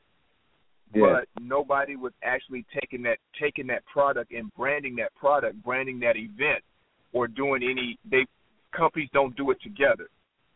So with me, with me having some contacts, I said, you know what, turnover is just crazy. It's like, the profit margin is just crazy in it. So, because you take this, give you an example. You take someone who's at the Hyatt Regency in New York, right? And yes, Red and Blue, you guys are doing an event there, and it's a corporate event. Well, guess what? If there's 4 camera guys using DSLR cameras, most of those guys now in New York, it's a labor union, but most of those guys contract. They bill out between $375 and $450 a day. That's what you have to pay that camera guy. Now, when the company bills the corporation, they're usually charging the company between $900 and $1,500 per camera guy. Per camera guy. That's over 100, and 200% profit margin. So think about it. If you own your DSLR cameras, we're just using those. So Gabriel and I was doing the knowledge. So let's say you get the Panasonic GX4 or whatever. Those are about $1,700 plus all the stuff with it. You do the knowledge once you start owning the equipment, and you don't have to go and rent the equipment for individual events. Oh man. And see, and it's just gravy. But the thing about what I can do is not only do that, you know, because I have like 8 or 9 of the best camera guys here in Dallas I'm connected with. But we could take that event or any branding. You know, my son does 2D, 3D, 4D animation. He does all kind of stuff. You know, he does motion graphics, this. So we can take that and then brand it and, you know, do whatever kind of graphics, whether, you know, voiceover, whether someone has a instructional manual that they want voiceover work done with some graphics and put it on you, whatever it is, we can offer to a client. So, but I'm sorry to go back to your question. So when I started Staffmore, I did an LLC. One thing that I found out is when it came to doing my taxes, you can still convert for tax purposes, still have your accountant converted to an S corp for better tax breaks. You know, even though you set it up as an LLC.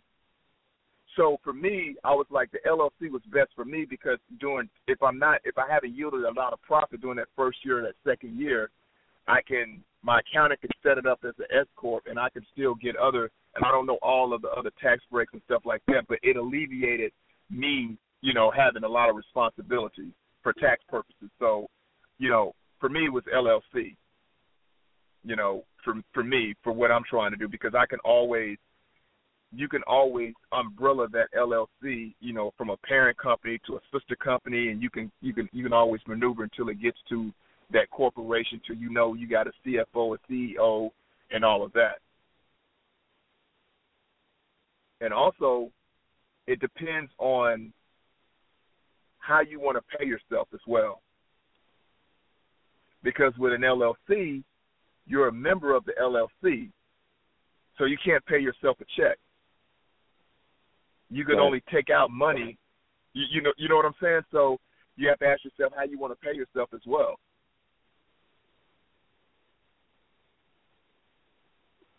Indeed.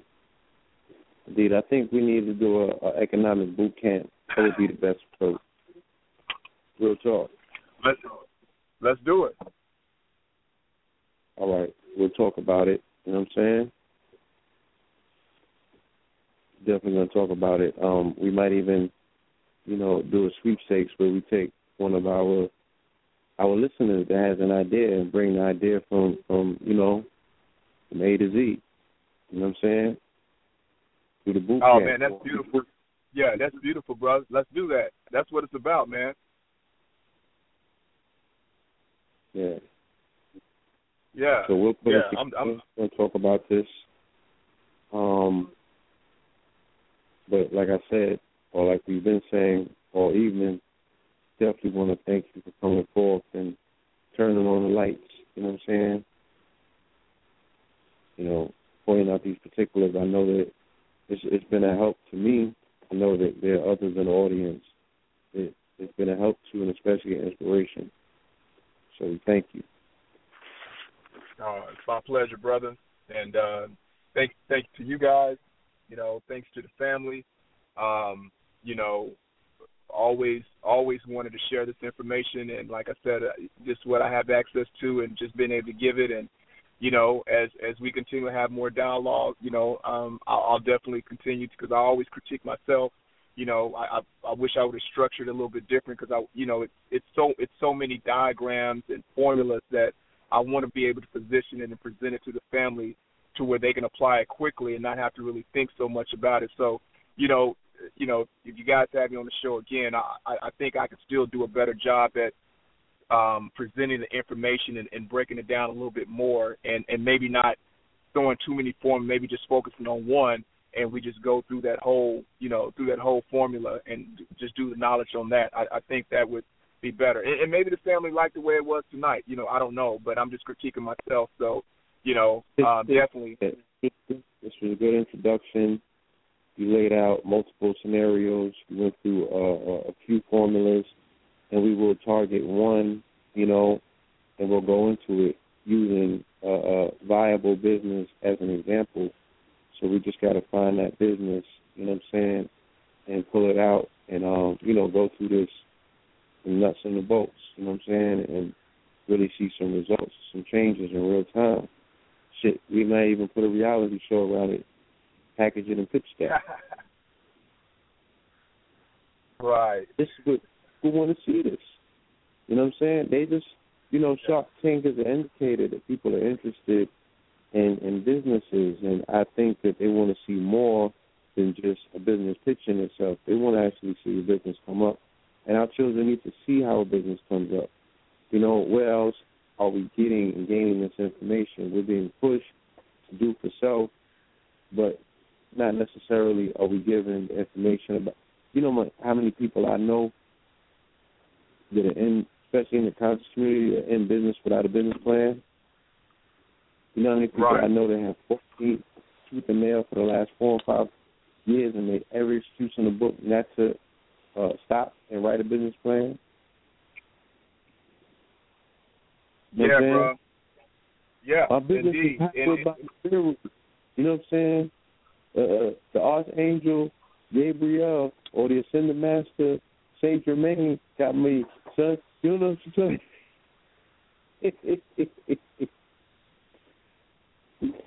Nigga, I kill 10 chickens every month for my shit going good. I don't need no business plan. You know what I'm saying?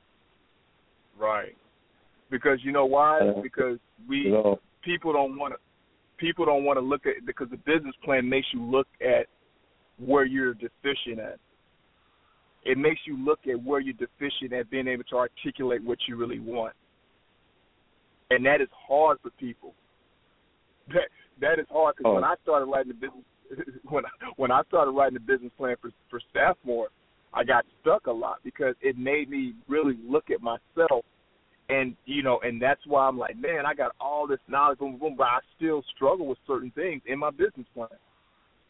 So and it's something that we can work through because certain things we're just uncomfortable with saying and articulating. And some of us are just lazy. We don't want to go do the research on why you feel that your business is going to yield a profit. That's research, So some of us have to be honest with ourselves, like, oh man, that's too much work right there, So yeah, bro, you hit it right on the nail, man. We just have to have this kind of dialogue, because it makes you really look deep down inside and see where you're really deficient at, and that's okay. It's really okay to be deficient in some areas, but we just have to have that dialogue, man, and get with people that can help us. No doubt. All right. I appreciate you, bro.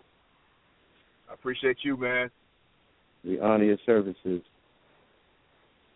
Indeed, brother. Indeed, brother. And I need those wrist ornaments, man, for my Kings County to rock, man. So I'm about to get with you another couple of weeks. No doubt, brother. I need that jewel. I need them accessories, bro. Oh yeah. We got the cuffs, the jewelry, all of that. Yeah. You know what I mean? Yeah. We got the bar sleeves on deck. Yeah. So Yeah. Family, thank us later. Definitely hit the brother up. You know what I'm saying? Show some support. Get with the program. We are building up a network. We have some interesting things that are in the works, and Brother Shantae fits right into the equation. Brother LeCool, Brother Singleton, Michael Singleton, and a few other brothers and sisters that we've been building with over the past 2 or 3 years.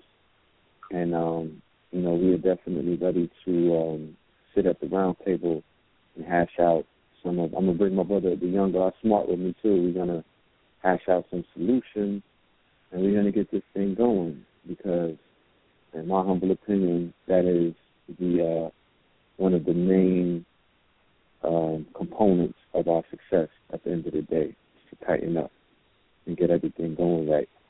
So thank you, family. Thank you for joining us. Join us on Friday at 9 p.m., same back time, same back channel. We will be here waiting for you, love and light, all right? You got anything to say, Blue? Said it all. You know what I'm saying? We appreciate the family. We appreciate the time that you spent with us. Definitely appreciate the posts and information. See you on Friday. All right, man. Okay, now.